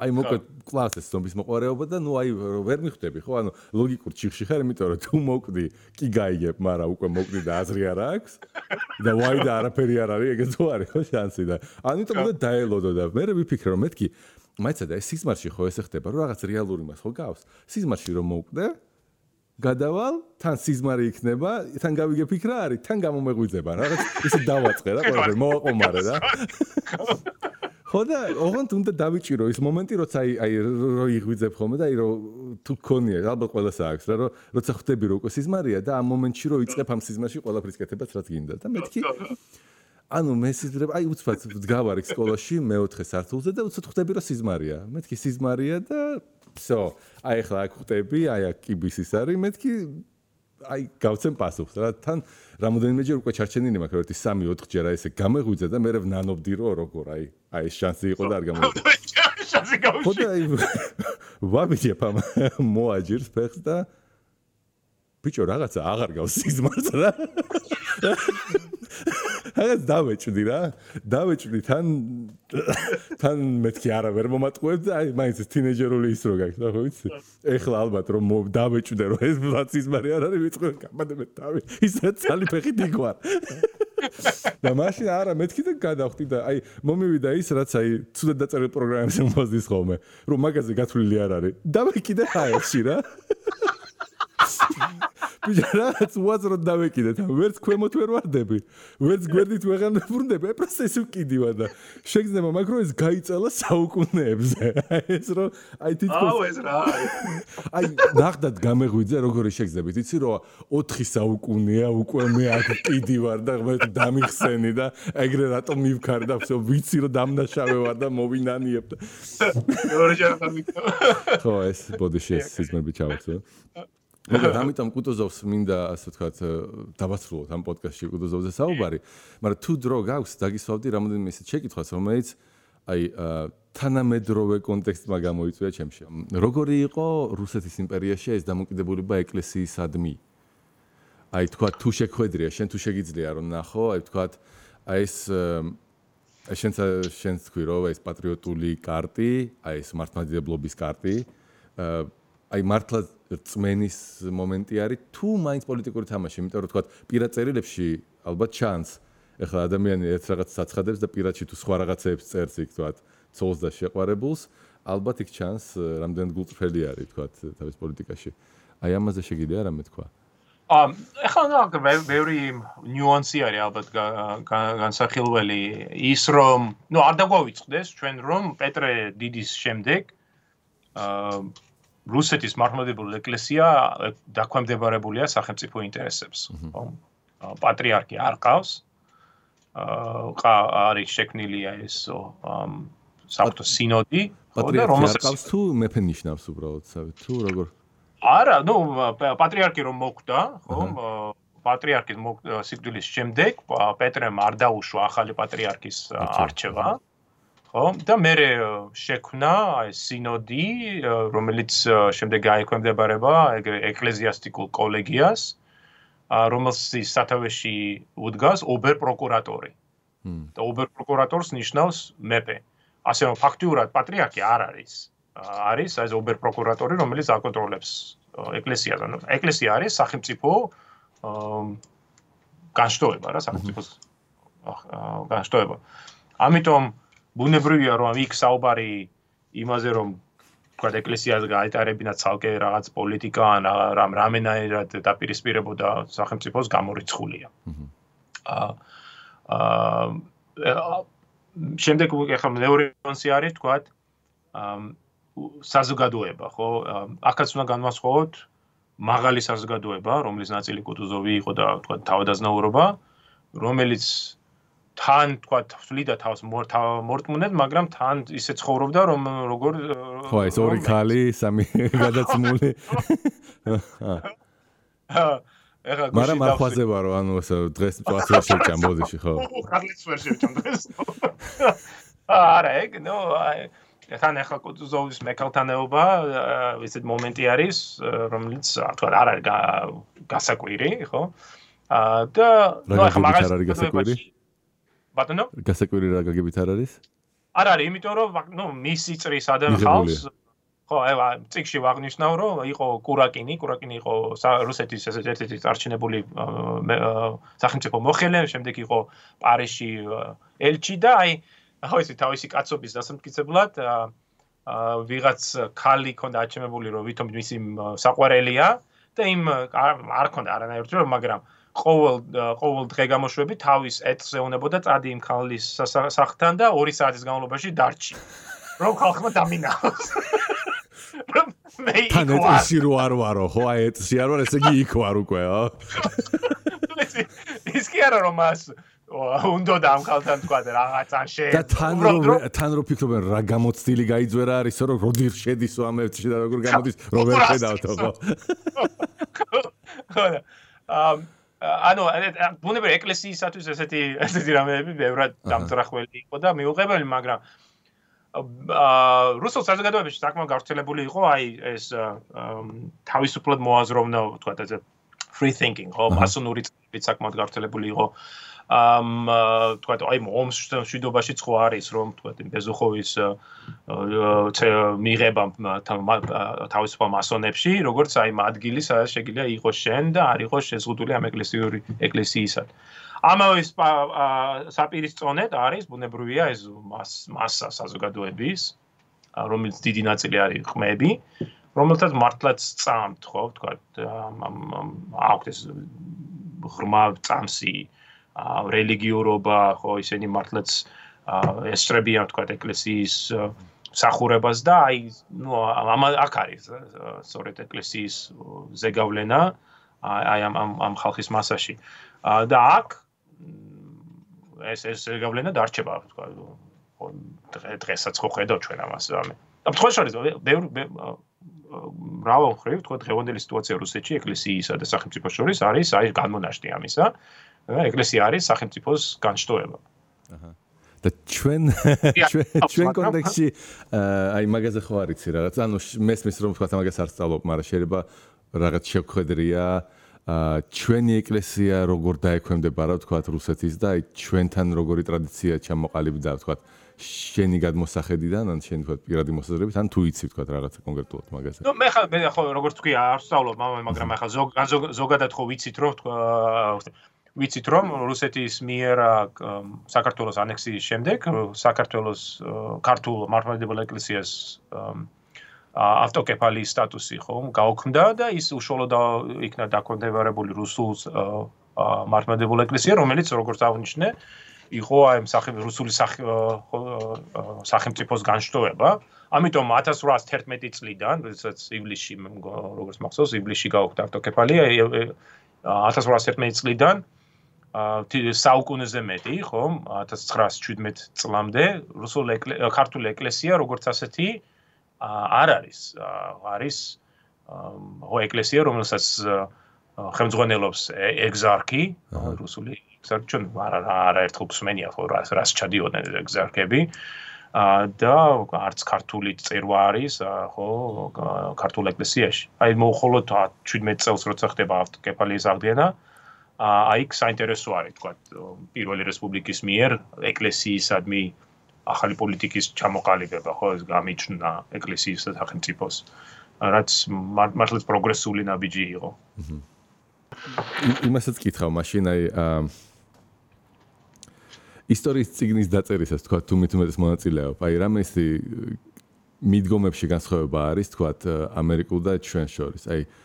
ჩემი განცდა მაგალითად ისეთია, რომ ისტორიაში რა ხდებოდა საქართველოს ისტორიაში მე წარმოდგენა არ მაქვს, იმიტომ რომ ვიბძვით დამოუკიდებლობისთვის სულ, რატომ ვიბძვით არ ვიცი, ანუ არ ჩანს, ანუ დამოუკიდებლობა კარგია, მაგას გეუბნებიან, მაგრამ რატომ არ გიხსნიან და გიქნიან რაღაც მითების ნაკრებს, რომელიც მე მგონი მცდარი მითების ნაკრებია, საბოლოო ჯამში მე მგონი საზიანო მითებია რა. იმიტომ რომ ერთი არის მითი, რომელიც ანუ ისტორია რომელმაც რაღაცა კარგი გასწავლა და ის გახდა მითი და მაშინ რაღაც აზრს გამოიტან და თუ რაღაც არასწორს გასწავლიან რომ ეგრე გაამართლებს და სინამდვილეში ეგრე არ ამართლებს ეს უბრალოდ გატყუებენ რომ მიდი შენ მიდი რა ვიცი დროშა დაიჭირე და გაიქეცი წინ და იმ ტყუებსაც გადალახავ და ყველაფერს ანუ ამაზე რამე შეგიძლია კი არა რა არის იცი ჩვენ ქონდა საშუალება შეგვექმნა და მართლაც გამგვითავებინა თანამედროვე ისტორიული სკოლა, ასე რომ ვთქვათ. 1000 პირველი რესპუბლიკის დროს, ხო, ჯავახიშვილის პერიოდი, თაობა, ჯავახიშვილი ბრწყინვალე ისტორიკოსი იყო, მაგრამ 21 წელმა მართლა დაღი დაასვა ამას, ვინაიდან შემდეგ უკვე 21 წლის შემდეგ ისტორია როგორც დამოუკიდებელი მეცნიერება, როგორც ობიექტური, ხო ვთქვათ, კვლევითი აღარ არსებობდა. ის ემსახურებოდა კონკრეტულ პოლიტიკურ იდეოლოგიას. აი ამ 70 წლის პერიოდმა მართლაც შეცვალა, აბსოლუტურად შეცვალა ჩვენი ისტორიული პროფესია და შექმნა უამრავი მითი, მართალი ხარ, რომელიც მე აბსოლუტურად არ γνωρίζω, რომ საზიანო არის ჩვენთვის. სხვა რომ არაფერი ვთქვათ, ანუ აი დიდ გორზე 600,000 კაცის ხო დამარცხება და 100,000 ვთქვათ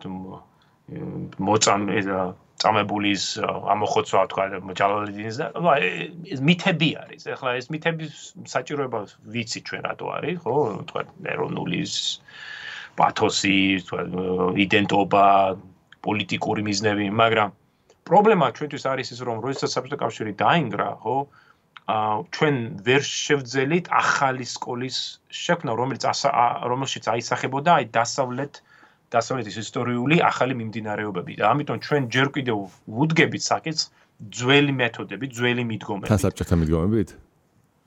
გარკვეულწილად, იმიტომ რომ აქ არის, ერთ-ერთი პრობლემა არის თქვათ, რომ მომზადების მხრივ, ხო, არის რომ ბევრი მიდგომა, თქვათ, მეთოდოლოგია არის ცოტა მოძველებული. არის ისიც რომ ჩვენი ისტორიოგრაფიული თქვათ ბაზა არის ძალიან მწირე, აი სხვა არაფერი ვთქვათ, საფრანგეთის რევოლუცია და ნაპოლეონის რო გინდოდეს ხო შეისწავლოს საქართველოს. გვაქვს ჯერ ერთი ხელზე ჩამოსასვლელი კვლევები და უმეტესობა არის საბჭოთა პერიოდის, თითქმის ყველა არის საბჭოთა პერიოდის. ანუ ჩვენ არ აგვაქვს მაგალითად დამოუკიდებელ საქართველოში დაწერილი რევოლუციური პერიოდის ანალიზი. ახლებურა, ხო, ანალიტიკურ. ამავე პერიოდში დასავლეთში დაიწერა რამოდენიმე 1000 წიგნი ამ საკითხზე, რომელშიც აბსოლუტურად ახლებურად არის განხილული. მაგალითად ჩვენში არ არის შემოღებული აი ეს ახალი მიდგომების სოციალური, კულტურული ისტორიისათვის, თვითონ სამხედრო ისტორიაც, როგორც ჩვენ აგვაქვს, მე სამხედრო ისტორიკოსი ვარ. ჩვენი სამხედრო ისტორიის ისტორიოგრაფია არის ძველი, აი მე-20 საუკუნის დაწყების დროინდელი, როდესაც ისაუბრობს, აი ეს ქვედაყოფი გავიდა მარჯვნივ, ეს ქვედაყოფი გავიდა მარცხნივ, აი გენერალმა ეზობრდა. თანამედროვე დასავლური სამხედრო ისტორია აბსოლუტურად განსხვავებულია ამისგან არის. ხო, დიახ. ხო, არის აი სოციალური და ჭრილში განხილვა არის ადამიანის გამოცდილებების. მაგალითად საქართველოში არ დაწერილა წიგნი, რომელიც იქნება მსგავსი, თქვა ჯონ კიგანის სხვა შორის აგერამოქს. აი ეს ბრძოლის სახე. აი ეს არის ფუნდამენტური წიგნი, თქვა დასავლური ისტორიოგრაფიაში, რომელიც გამოვიდა 72 წელს თუ არ ვცდები, ნახო ზუსტად 76-ში. და აი ამ წიგნში ამ კაცმა, ბრიტანელი ისტორიკოსი არის, აი აბსოლუტურად ახლებურად შევხედა, აი რას ნიშნავს იყო ბრძოლაში. ის კი არა, რომ აი დავით აღმაშენებელმა უბრძანა ამას მარჯვნივ შეუტიოს და ამას მარცხნივ შეუტიოს, არამედ აი რა იყო უშუალოდ მებრძოლის გამოცდილება. აი იქ რო იდგე იმ ბრძოლის ველზე, ფსიქოლოგიური, ემოციური, სოციალური, აი რა არის ბრძოლა, ხო? ასეთი ჩვენთან არ დაწერილა ესეთი ნაშრომი. არც შუა საუკუნეების ბრძოლებზე, რომელიც სხვა შორის ამ წიგნში არის აჟინკურზე ძალიან ბრწყინვალე მართლაც თავი და არც თანამედროვე ბრძოლებზე, რომელზეც ჩვენ ბევრად უფრო მასალა გვაქვს, მაგრამ არავის არ უცდია, ხო? აი ეს არის პრობლემა. ამიტომ არის რომ თქვა ილიას სახელობის უნივერსიტეტში ხო ჩვენ შევქმნით აი ილია უნივერსიტეტის მხარდაჭერით აი ბექა კობახიძე, დიმიტრი სილაკაძე, აი ეს ახალი თაობის ისტორიკოსები რომ მოდიან, მათ შექმნეს თანამედროვე საქართველოს ისტორიის ახალი პროგრამა, რომელიც აი ზუსტად მიზნად ისახავს აი დასავლური მიდგომების და პრაქტიკის დანერგვას საქართველოს რეალობაში.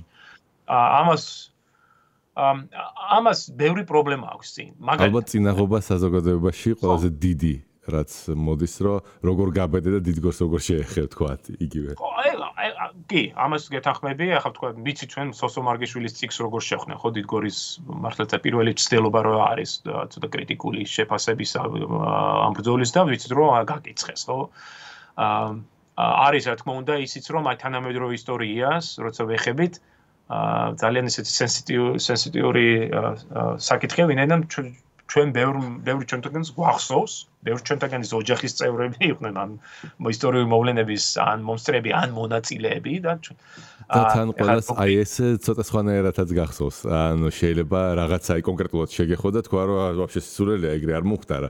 შეიძლება ეგრე მოხდა, მაგრამ შენ სხვანაირად გახსოვს, ეგეც ხდება ხოლმე და ხო ეს ძალიან კი.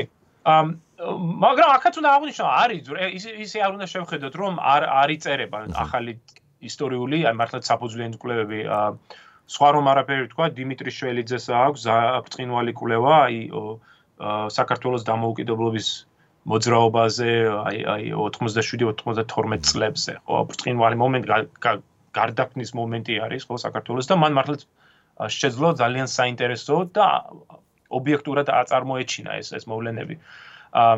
მაგრამ რა არის, აი პრობლემა რა გვაქვს ჩვენ, რომ იმისათვის რომ საფუძვლიანი გადავაფასოთ წარსული, უნდა გქონდეს წვდომა წყაროებზე, რომელთა ყველაზე მნიშვნელოვანი ნაწილი არის არქივში. და აი არქივთან საარქივო თქვა შრომა, კვლევა არის უზარმაზარი პრობლემა საქართველოში. პრობლემა იმაზე, რომ წვდომა აქვს შეზღუდული. ანუ რუსეთთან თქვათ ვიცი ეს პოლიტიკური პრობლემა არის უფრო რომ რაღაც არქივებში არ უშვებენ თქვათ მით უმეტეს მეორე სოფლიო ომზე დღემდე გადაწიეს კიდე ის ვარი და ჩვენთან იგივე პრობლემა არის თქვათ ანუ ჩვენთან გასაიდუმლოებულია თუ უბრალოდ ინფრასტრუქტურულად არის მართავი ორივე ყველა მხრივ აი ახლა თქვათ ინფრასტრუქტურის დონეზე ახლა მიმუშავია ფრანგულ ბრიტანულ ავსტრიულ არქივებში მქონდა ურთიერთობა გერმანულ არქივებთან და ესპანურ არქივებთან და ანუ ამერიკულ არქივებზე არ ვამბობ საუბარი მიდიხარ, ეწერები, შედიხარ, მოაქვს შენთვის, ახლა ფრანგულ არქივში არის, რომ აი 5 კარტონი, ანუ 5 რაღაცა ფოლიოს მოგცემენ, ეს არის დღიური შეზღუდვა, რაც თავსაც გესმის, რატომაც, თქვა 5 მაინც ვერ მოასწრებს სინამდვილეში თუ გადიხარ მაგრამ ასობით ხო, ასობით საბუთია შეგნით და რაც თავარია მე ზიხარ და შენ თვითონ უღებ ამ სურათებს, მე დანადგარი მაქვს, ეს ამხელა, უცებ გავხსნი და ასკანირებს ამ საბუთებს რა. შენი პირადი? ხო, ჩემი პირადი დავაყენებ, დავასკანირებ. აგენტი 007-ით, აი რაღაც ის ფილმებში რო იყო ადრე, ვიცი, რაღაცა. ანუ სადღაც სტუბრად მიდიხარ და რა საინტერესო სურათია, ერთი წამით და იღებ. ბოდიში ესწრება.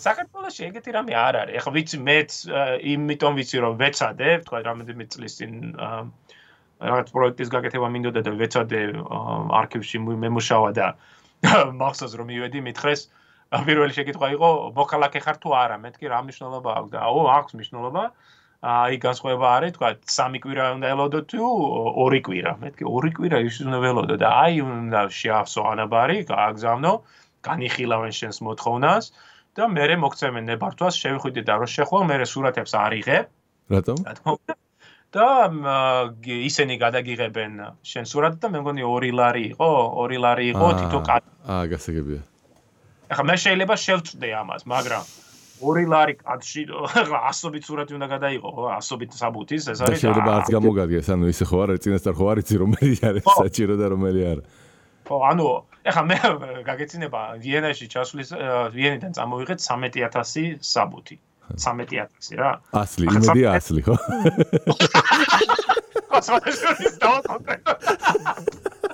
სურათი. და მე ეგრევე ისა SMS ვკრებ ინტერპოლში. წამედია 26000 ლარის გადამხდელი მე ნამდვილად არა ვარ, ხო? ეგ ერთ პრობლემა არის და არის ასევე რა თქმა უნდა პრობლემა რომ ჩვენ არასოდეს ვეცადეთ ლუსტრაცია გაგვეკეთებინა. ლუსტრაციისათვის საჭიროა არქივის გახსნა. და ის არ გაგიხსნია. ახლა აქ უკვე მე მსმენელს და შენთვის დამიტმია პოლიტიკური ნება არ არის თუ საზოგადოებაში ინტერესი თუ აი რის გამო რა. კაი, ახლა ანუ ხო იცი გადაცვლილებზე ან კარგი ან არაფერი. ახლა კარგს ვერაფერს ვერ ამოქეკავ არქივიდან, ხო ვიცით არა?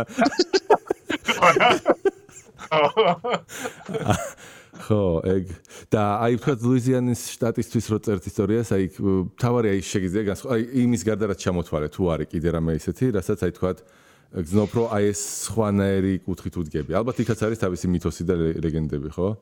ხო, რა ახლა ამერიკის ისტორიას სავსეა მითები და სხვა შეიძლება ახლა თუ ადევნებ არ ვიცი მოვლენებს ამერიკაში არის დიდი ბრძოლა, სწორედ აი ისტორიის გაკონტროლებისათვის. ხო, მე ცოტა ისე პოპკორნით მომარჯვებული ვადევნებ, იმიტომ რომ მე ვფიქრობ, ანუ სულ ის მქონდა სირცხვილის გზნობა, რომ აი საქართველოში რაღაც უმძღოლობები ხდება და იქ არა. და ახლა ანუ ტრამპა რომ მოიგო, ტრაგედია რო იყო ხალხის, მე ვთქვი, ახლა გზნობთ, როგორი არის, აი უცნაური პრეზიდენტი რო ყავს და ვერავის რო ვერ უხსნი, რომ ეგეთები არ ვარ და უბრალოდ პრეზიდენტი ყავს ეგეთი.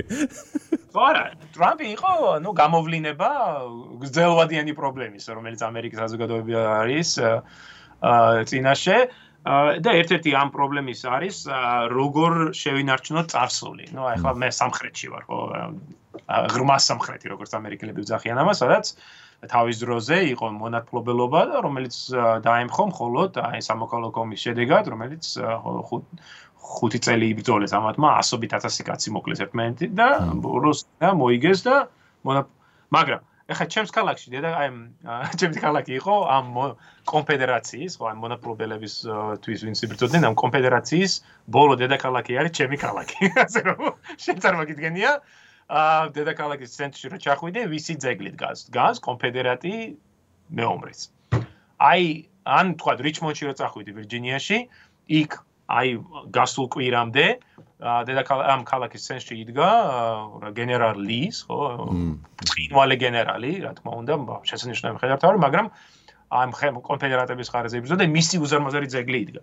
რა თქმა უნდა, ისმის უბრალოდ შეკითხვა, აი როგორ შეიძლება იდგეს ძეგლი იმ ადამიანებისა, რომლებიც აი ამ ქვეყნის გახლეჩვას და დაქცევას ცდილობდნენ, ხო?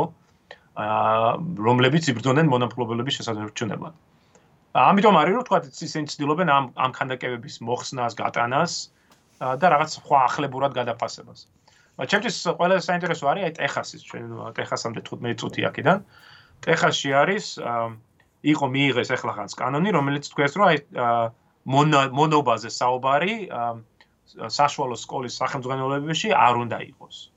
რომ ეხლა იქ არის ესეც საინტერესო დახსნილი რომ მე-16 საუკუნიდან მე-19 საუკუნემდე მოხდა მუშახელის შემოყვანა სამხრეთ ამერიკის შტატებში.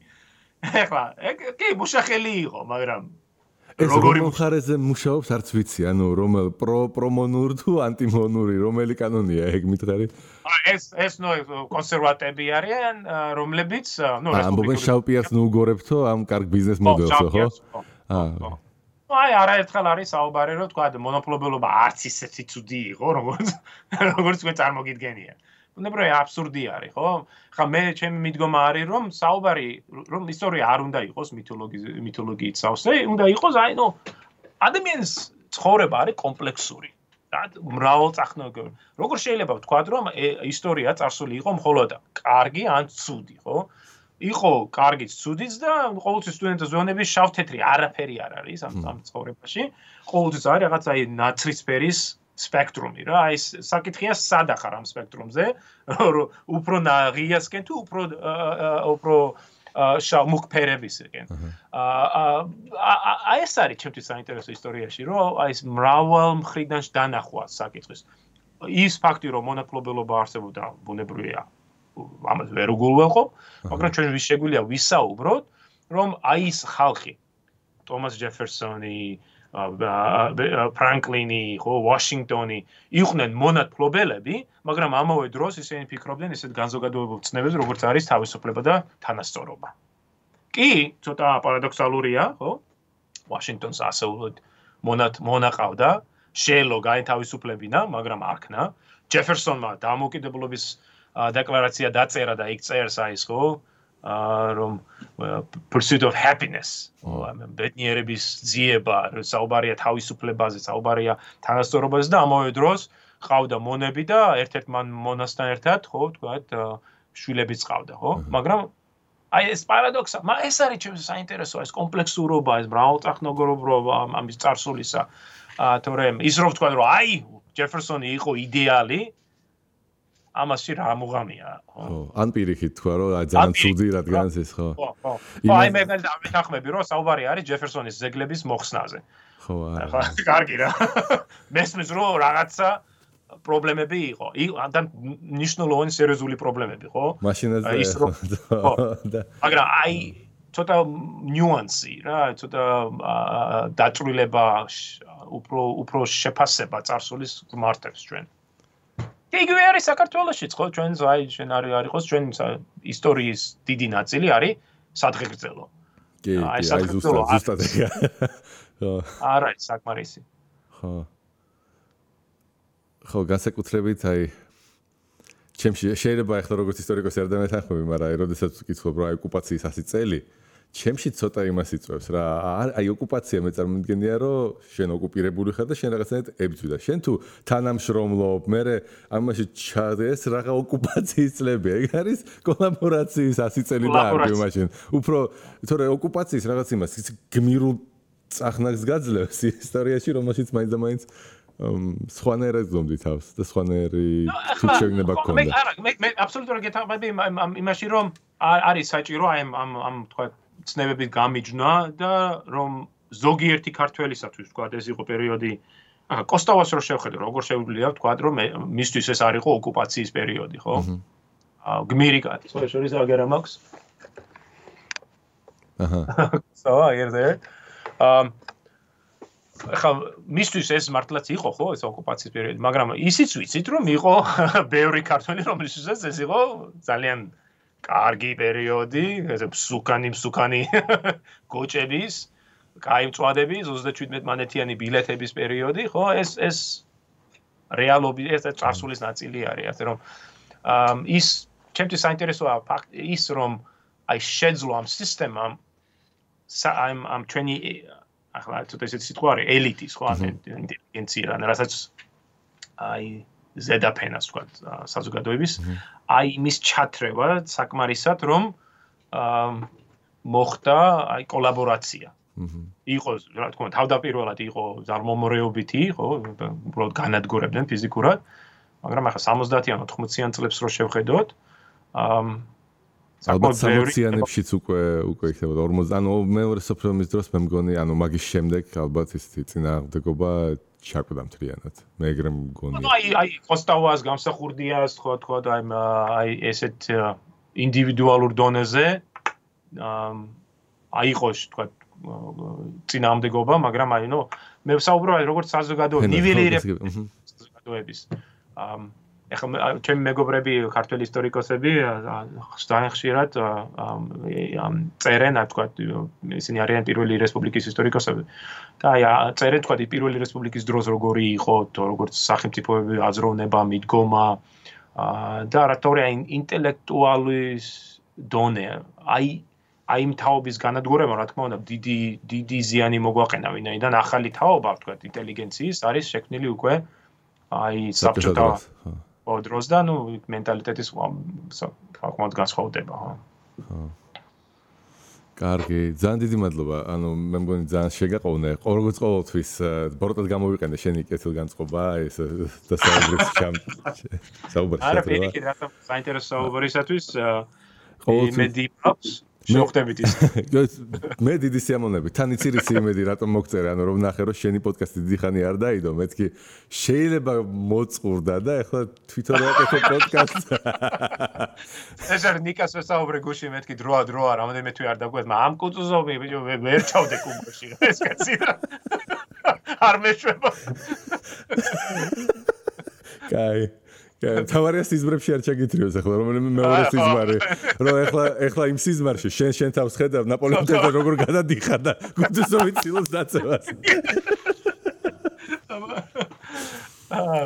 ძალიან დიდი მადლობა და შეხვედრამდე ნახვამდის ბედნიერად სმენელს კიდევ ეტყვი რომ იყო მეცნიერება ყველასათვის დაგვალაიქეთ დაგვაშერეთ დაგვამატეთ პატრიონზე, გახდით ჩვენი მხარდაჭერები და სხვათა შორის სამი მხარდაჭერი ყავს. ძალიან დიდი მადლობა მათ, იმიტომ რომ ხშირად ეპიზოდებს თუ უშვებ, აი იმის გამო რომ მწვენია იმ ხალხის რომ აი მხარს მიჭერენ, მათ ჯერათ ჩემ მე კიდე ვზარმაცობ, მაგრამ ნუ აი თქვენ ძალიან დიდი მადლობა ყველას მოგეთ, ვინც მხარს უჭერს ჩვენ პროექტს და დიდი მადლობა კიდევ ერთხელ ჩვენ სტუმარს. ნახვამდის. დიდი მადლობა.